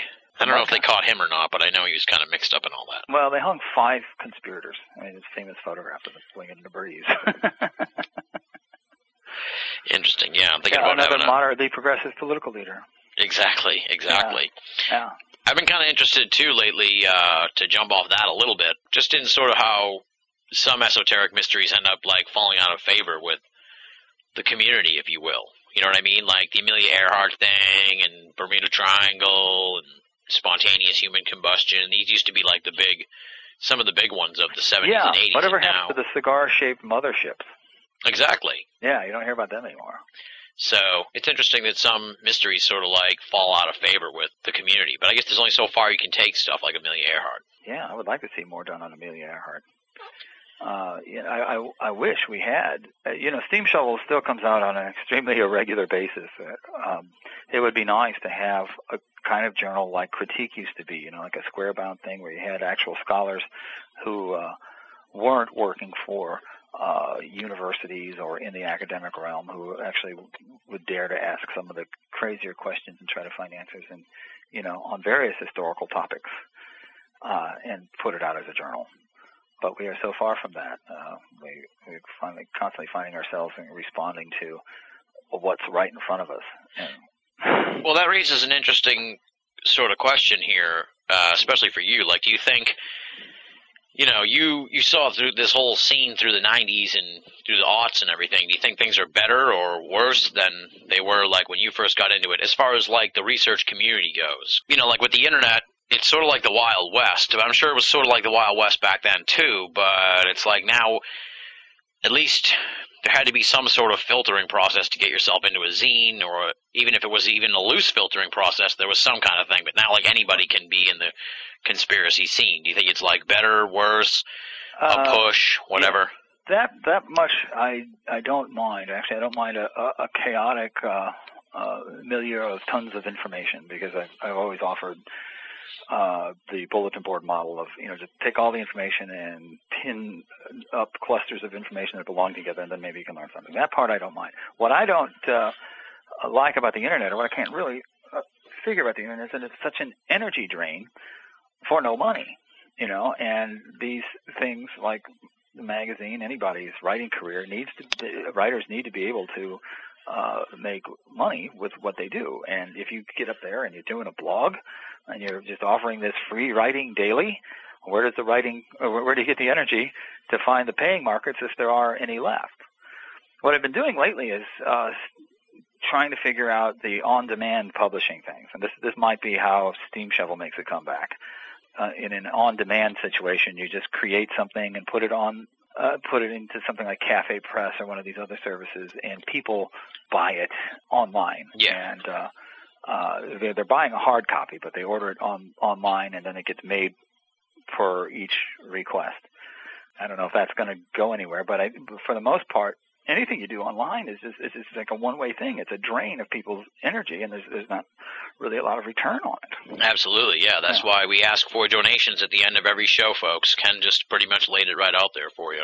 There you go. We give this show out for free, and the return on it hasn't really evened itself out yet. But we're patient. Whereas it's supposed to, there's no mechanism for it, And I think most people's money goes in terms of what they're paying for input, content or whatever. It mostly goes to their internet supplier or their cable television or whatever. Yeah. That's, every month somebody's paying an internet connection dollar to somebody else, and the content that they're looking at is mostly being given to them voluntarily by people who don't get paid, Exactly, yeah. Well, it even extends just as far as just, to like the newspaper industry. You know what I mean? Like, that's why they're all sort of fallen by the wayside and everything now, because they just started putting up all their stuff for free, like 5-6 years ago or whatever, to keep up with the internet, and now years later they're like, no one's buying the newspaper anymore. It's like, yeah, you've been giving it away for the last fucking 6 years. That's right. Well, Newsday just tried to sell its online edition, and they've got like 35 people. Yeah, exactly. All the world that were going to sign up for it. Yeah, because people have asked me if I'd ever start charging for the show, and it's like, yeah, but we'd have to cut our audience down to like a quarter of what it is now. So I'd rather reach more people and eventually figure it out. I'm constantly on the prowl these days for things that you can't find online.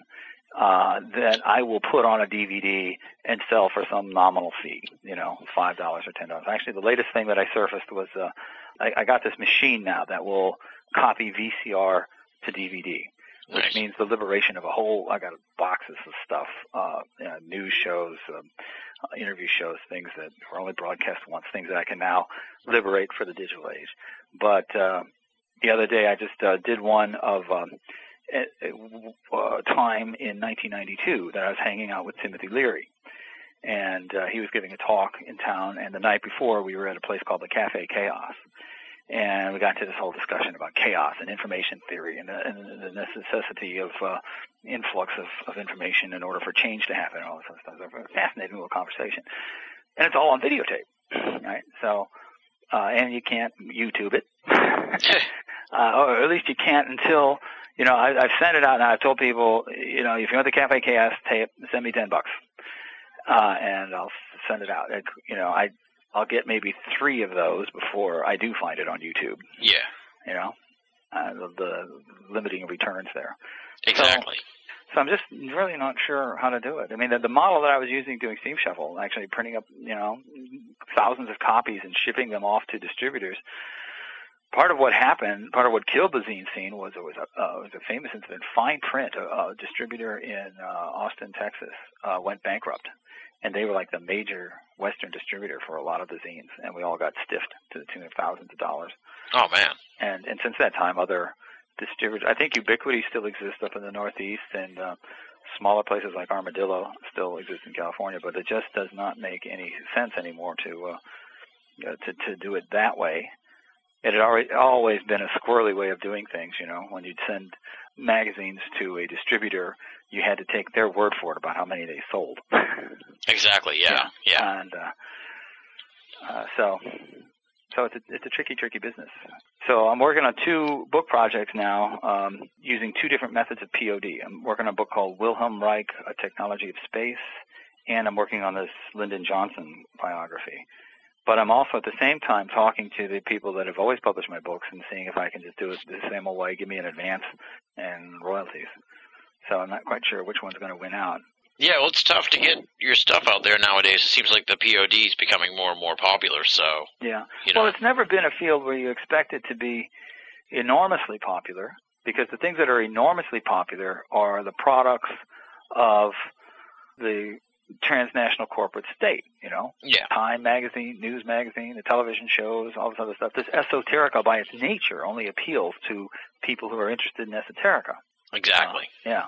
I don't mind that, in fact, I'd rather be dialoguing with people who have kind of a heightened interest than just some dumb idiot who would rather be watching American Idol. But, on the other hand, it still has to survive. I'm very fortunate in that I have a salaried job at a university, so I don't have to make my living this way. And some of my great heroes in life, like my old writing partner, Jim Keith, used to do that. I mean, he used to pay his bills with what he did with his writing. Like Nick Redfern does nowadays. Like Nick, yeah. Nick's another amazing guy. But, of course, he's so prolific, too. That's what you got to be, I guess. That's why I'm not doing too well, because I'm not I'm too lazy to be prolific. Well, I'm one of those prolific guys too. Once I sit down to do it, but the math has got to add up, and also actually, it still remains kind of like a hobby for me because it's really I'll never stop doing it because I'm interested in this stuff. I've thought of entitling my autobiography, if I ever do one, Strata of Data. And I really feel like I'm surrounded by a whole bunch of other information that other people can't see, won't see, want to deny or in denial about, are just too dumb to really understand what's really interesting about the world, about history and politics.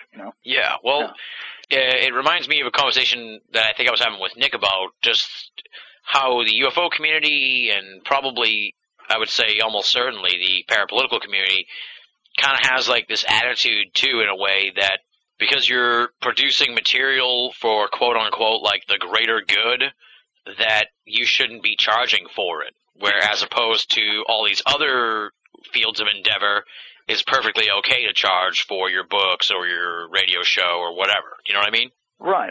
In that formulation of things, the greater good means you starve to death, and you can't. After a while, you can't produce what you're producing. Yeah. It's absurd. I don't charge an enormous amount for anything that I do. But compared to, say, the memoirs of Colin Powell or Sarah Palin's new book, or those people who are all kind of locked. I call that situation conspiracy as usual, because the big publishers, who publish, like Gerald Posner's Case Closed, Random House, and all these guys, they're all locked in. You know who they are, and these are the books that they put out on the shelves, and there's no way in hell that they are as popular as people make them out to be. But there are certain personalities and certain establishment figures and certain ways of doing business that makes them the quote bestsellers. Exactly. Yeah, while the most interesting stuff really kind of just percolates underneath. Yeah. All right. Well, we'll leave behind our esoteric discussion there. Before I let you go, hardcore Dylan fan, I hear? Oh, absolutely. One of the great men of all ages. Have you ever met the man? Once in 1978. Really? Could you please just tell that story? Because well, I've got footage, actually. I was with wow. I was with Brian Stiebel, who had started the first Dylan fanzine in the country. It was a fanzine called Zimmerman Blues, and Dylan was playing at SIU Carbondale, and we drove down there. I used to be the rock critic for the Post-Dispatch here too, and also I attended Elvis Presley's funeral. Oh wow! But in this instance, Dylan was, we went down there. Part of the reason why we went to Elvis's funeral, because Dylan was supposed to going to show up and play on his grave, and the Beatles were going to reunite. And, we'd follow all these crazy rumors just to see what actually happened. And there's really not much to say about that, except that Stiebel handed me his cameras, one of these were 8mm cameras, while we were running toward the plane as Dylan was coming along the tarmac. And Dylan comes out, and we're all standing there. We shook his hand. I've never had a chance to talk to him. I'm sure he'd be the one guy I'd be totally intimidated about, because remember, I was friends with Timothy Leary and Allen Ginsberg, and William Burroughs actually became a neighbor of mine after he died. Oh, wow. But I knew him before that. He was buried in the Bellefontaine Cemetery right next to my old apartment. But I used to go out to Naropa and hang with these guys. But Dylan is such a genius. And these people who are critical of him, to me, strike me as people who would be critical of the ocean waves or something. Yeah. And Dylan is this vast creative force, and who cares how the waves break here and there? Who cares about, some of his songs are Christian period, some of them are acid-drenched things, and some of them are folk, That's what I like about him, too, because I almost exclusively listen to Dylan as far as discs and stuff go. I listen to the radio, but otherwise, if I'm listening to some in the CD player, I'll listen to Dylan, and it's like, I may kind of get a little bored after a while with the folk stuff. I can just jump to the 70s era, or I can go to the electric part from the late 60s, or the Christian part, or even the new stuff. It's like, he's like a whole bunch of different styles and artists all wrapped into one guy. Yeah, my God, it's incredible that way. People are actually very disappointed in me because my favorite period is the Christian period. I think those are his best songs. I don't know why, but they are great. Yeah, a lot of people sort of just give up on that part, but those 3 albums are really good. Yeah, and his recent stuff. I've just lately been listening to Telltale Signs. Oh yeah, heard that one? There's a bunch of outtakes and stuff in the bootleg series. I mean, how can you not listen to that and not understand that this is the greatest artist to ever live? Yeah, absolutely. I saw him 3 nights in a row here in Boston, and really, well, my first trip to Los Angeles was in 1978 to see Dylan play the Universal Amphitheater. Oh wow. Yeah. Yeah, when I saw him 3 nights in a row, I think he only repeated 2 songs. So he played something like 45 fucking songs total over the course of 3 nights, and repeated 2 of them. And it was incredible stuff. Nobody does that.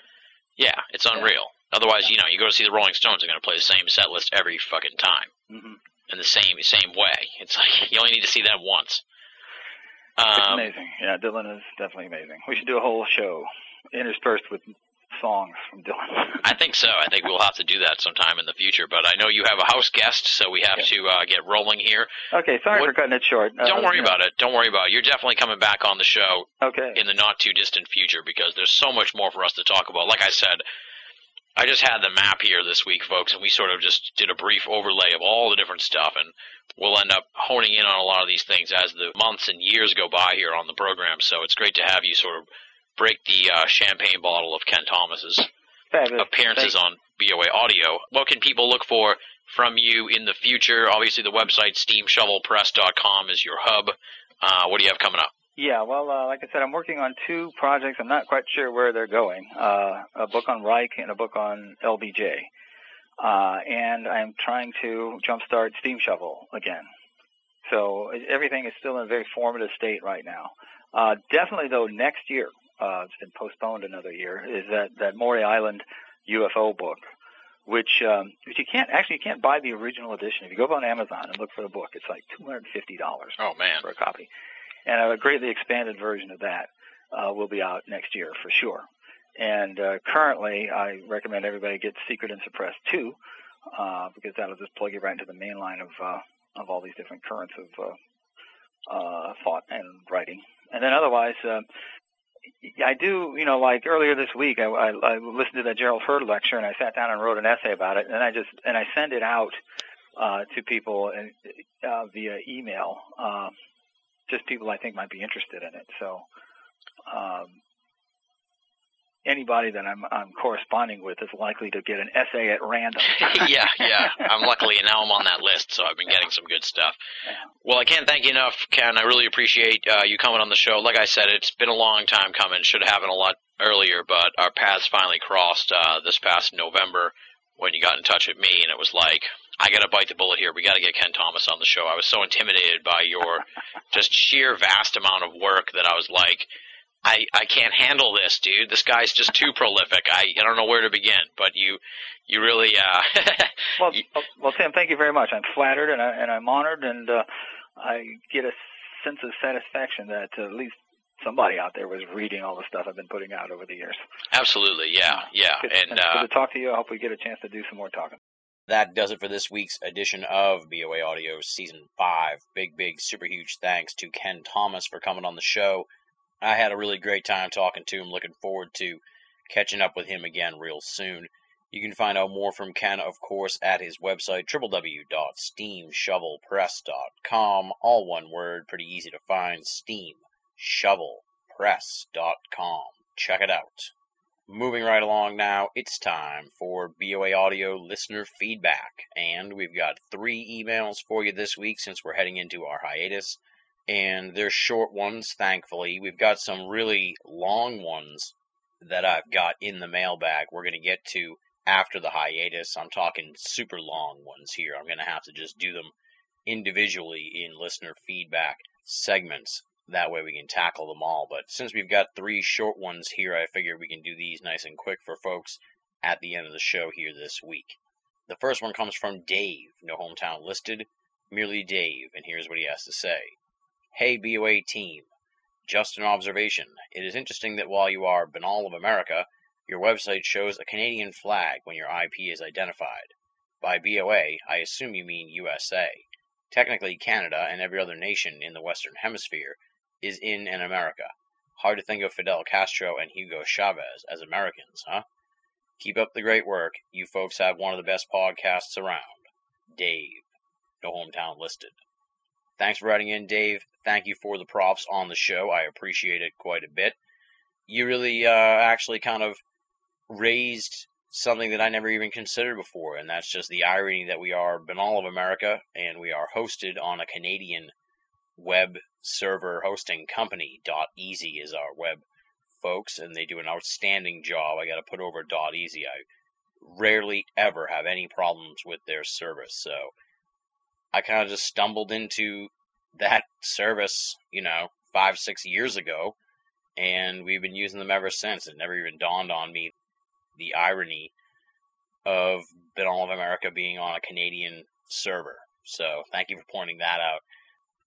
As I explained on my appearance on Paratopia back in January, the Banal of America name really was an accident. It was really just a vanity website for me before I even got mixed up in Esoterica. And then I started writing about Esoterica, and I had the URL, and just started putting my stuff up there. And next thing you know, Banal of America was sort of like a snowball rolling downhill. And I've gotten emails from people that suggest we change the name of the website, change the name of the show, try and put the emphasis on the paranormal or the esoteric, but really, BOA is this organic beast, if you will. We never planned to be an esoteric media fixture, so it's all sort of come along on its own, and to upset the apple cart by changing the name would be kind of weird in general and be way too difficult to go back and change a bunch of stuff on BOA.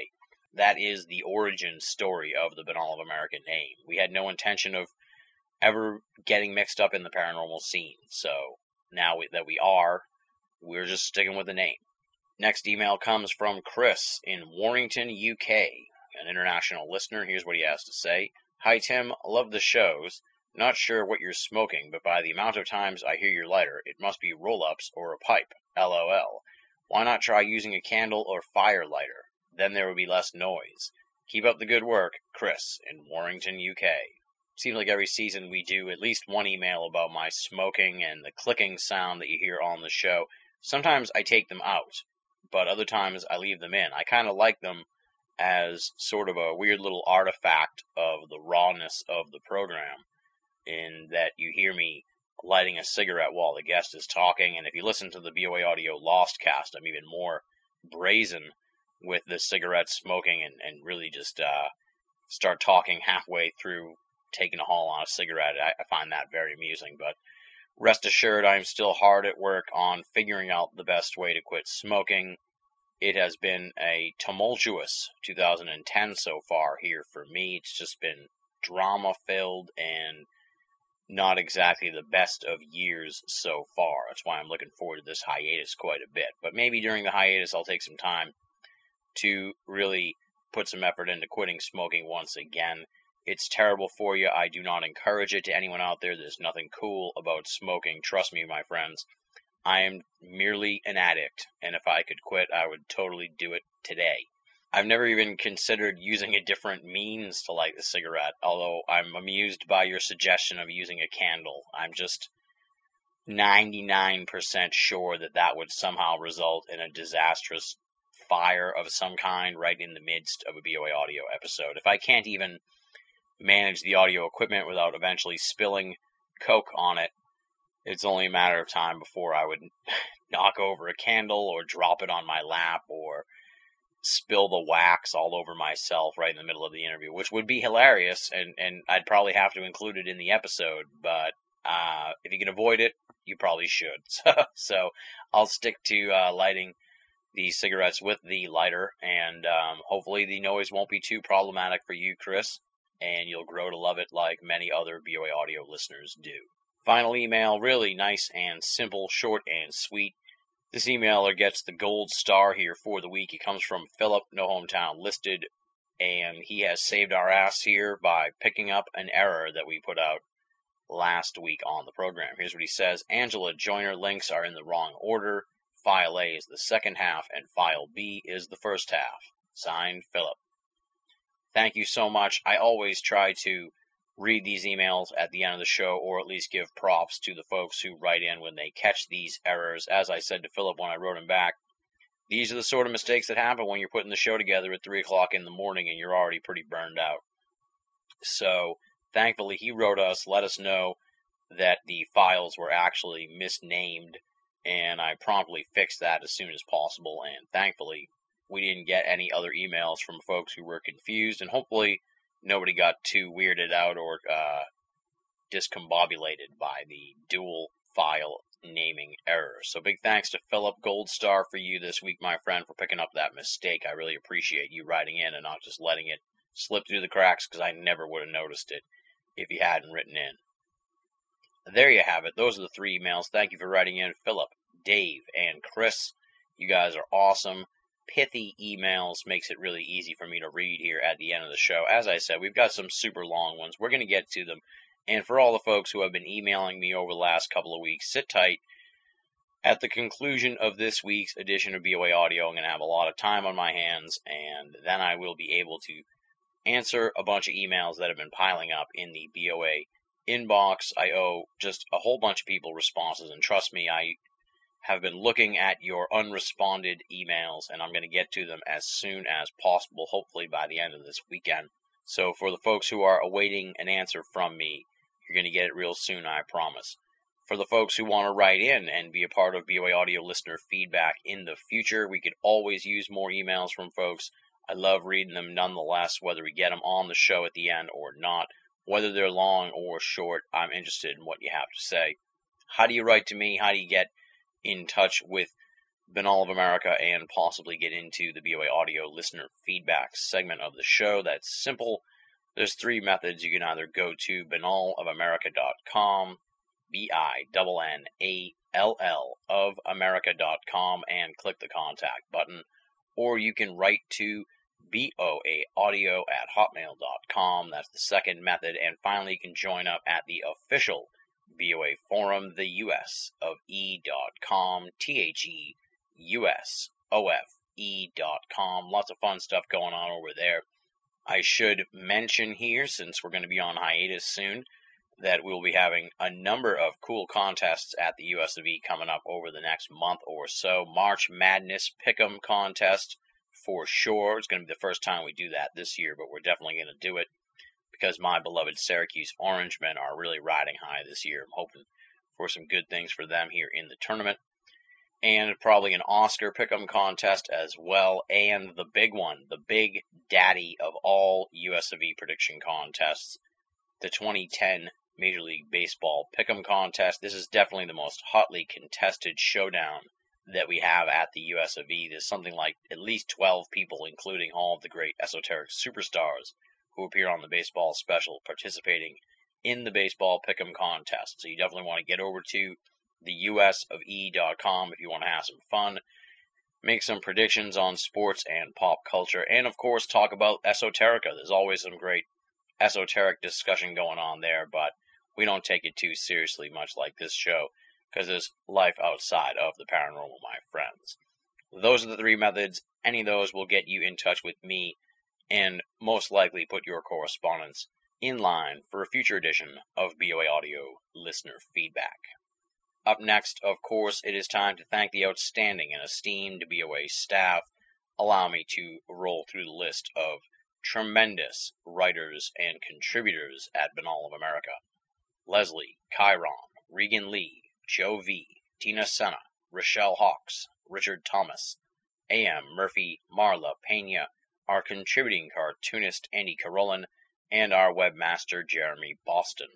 Since the last time you heard from me, we've posted 4 new columns at Binnall of America. Let me roll through the list of what they are. Leslie talks about the new film The Wolfman and discusses the Wolfman werewolf mythos in and of itself and why there is a little more truth to the whole thing than just Hollywood fiction. I think you'll like that quite a bit, especially if you've seen the movie. Although I'm hearing bad reviews of the movie, so I don't know. Maybe people haven't seen it. But nonetheless, The Werewolf, it is an esoteric fixture, and Leslie discusses it in the latest edition of Gray Matters.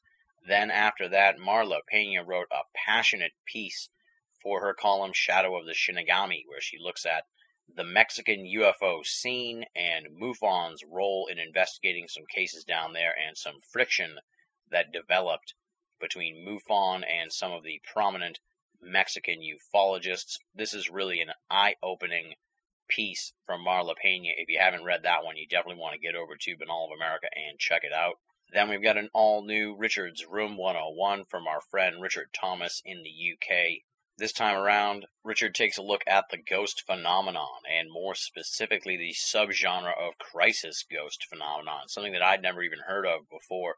He examines it in the latest edition of Room 101. Really an interesting piece from Richard Thomas, one you want to definitely check out at BOA. And finally, we've got the return of Tina Senna's Esotericana, this time around titled The Ghost in the Cathode Ray Tube, looking at ghost hunting TV shows and what she likes and what she dislikes about those programs. Ghost hunting TV shows, they are so hot right now. They are so huge right now, but Tina Senna does not cut them a break. She really looks at them with a critical eye, and I respect and appreciate that.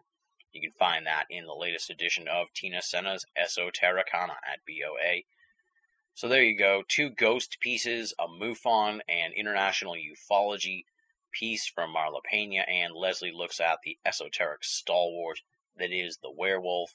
Top to bottom, a whole bunch of different and unique, thought-provoking pieces from the BOA staff. Thanks to them for their contributions this past week, and of course, stay tuned to Binnall of America for tons and tons more from the BOA staff. They're going to be carrying the load, I'm sure, here in March while I take the hiatus and get refreshed and ready for the latter half of Season 5. We say it week in and week out, but it is the truth, my friends. If you're only listening to Binnall of America and you're not reading the columns at BOA, you're only getting half the story. BinnallofAmerica.com, make it a part of your everyday search for esoteric news and opinion. In keeping with the tradition that we started last year, right before we went to hiatus, I don't really feel comfortable asking people to make donations when I'm about to take a month off from the show. I'll save that sort of big push at the end of the season. So for all those folks who would like to make a donation, sit on your cash for a little while, spend it on something you want for yourself, and hopefully come on back in April and make a donation to BOA. I would greatly appreciate it then. Thank you for all the folks who have been making donations so far this season. You guys are awesome. I really appreciate it. And for all those folks who have been procrastinating about making a donation, you can wait another month, because I'm not going to be bugging you for a while about it. But I'll be on your case come April for donations to Binnall of America and BOA Audio. Obviously, there's nothing really to plug here for next week. As I have beaten to death here throughout the program, we are taking our annual mid-season hiatus following this week's edition of the program. This month-long break is going to be spent relaxing, reading books, scheduling and taping new interviews, finally installing BOA 2.0, and just generally getting my shit together as we head into the latter half of Season 5.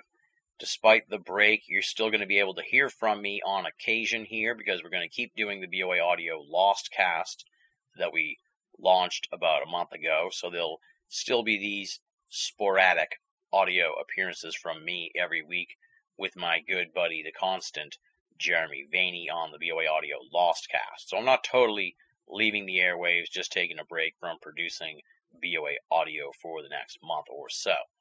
We're coming back, of course, in April, the first week of April, the week of April 4th, and it's going to be a double episode week featuring the 2010 BOA Audio Baseball Special, as well as a pure esoteric episode for the non-baseball enthusiasts. Every year I get some flack from folks who don't like baseball and don't understand why we do a baseball episode, and we usually just tell them to wait till next week, you'll get a pure esoteric episode.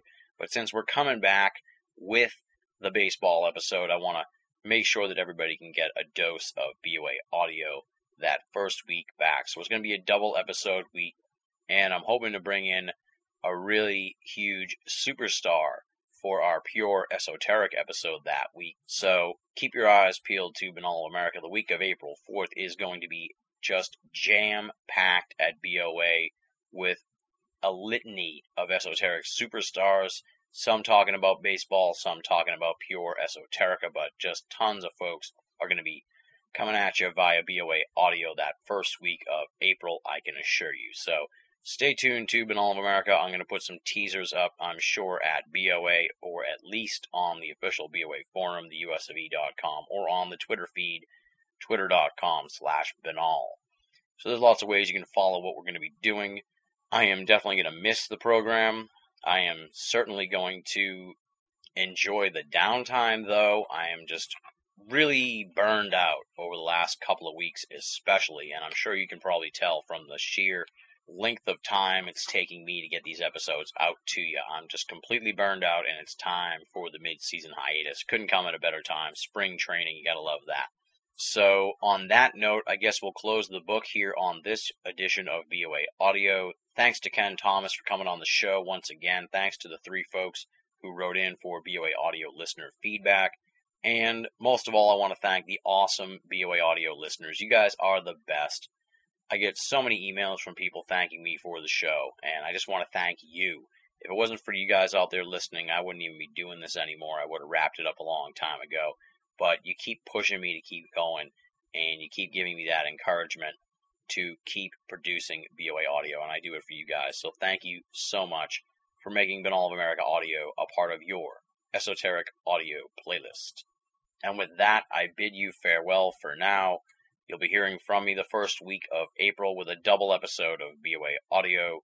Until then, this is Tim Benall, thanking you for listening and signing off.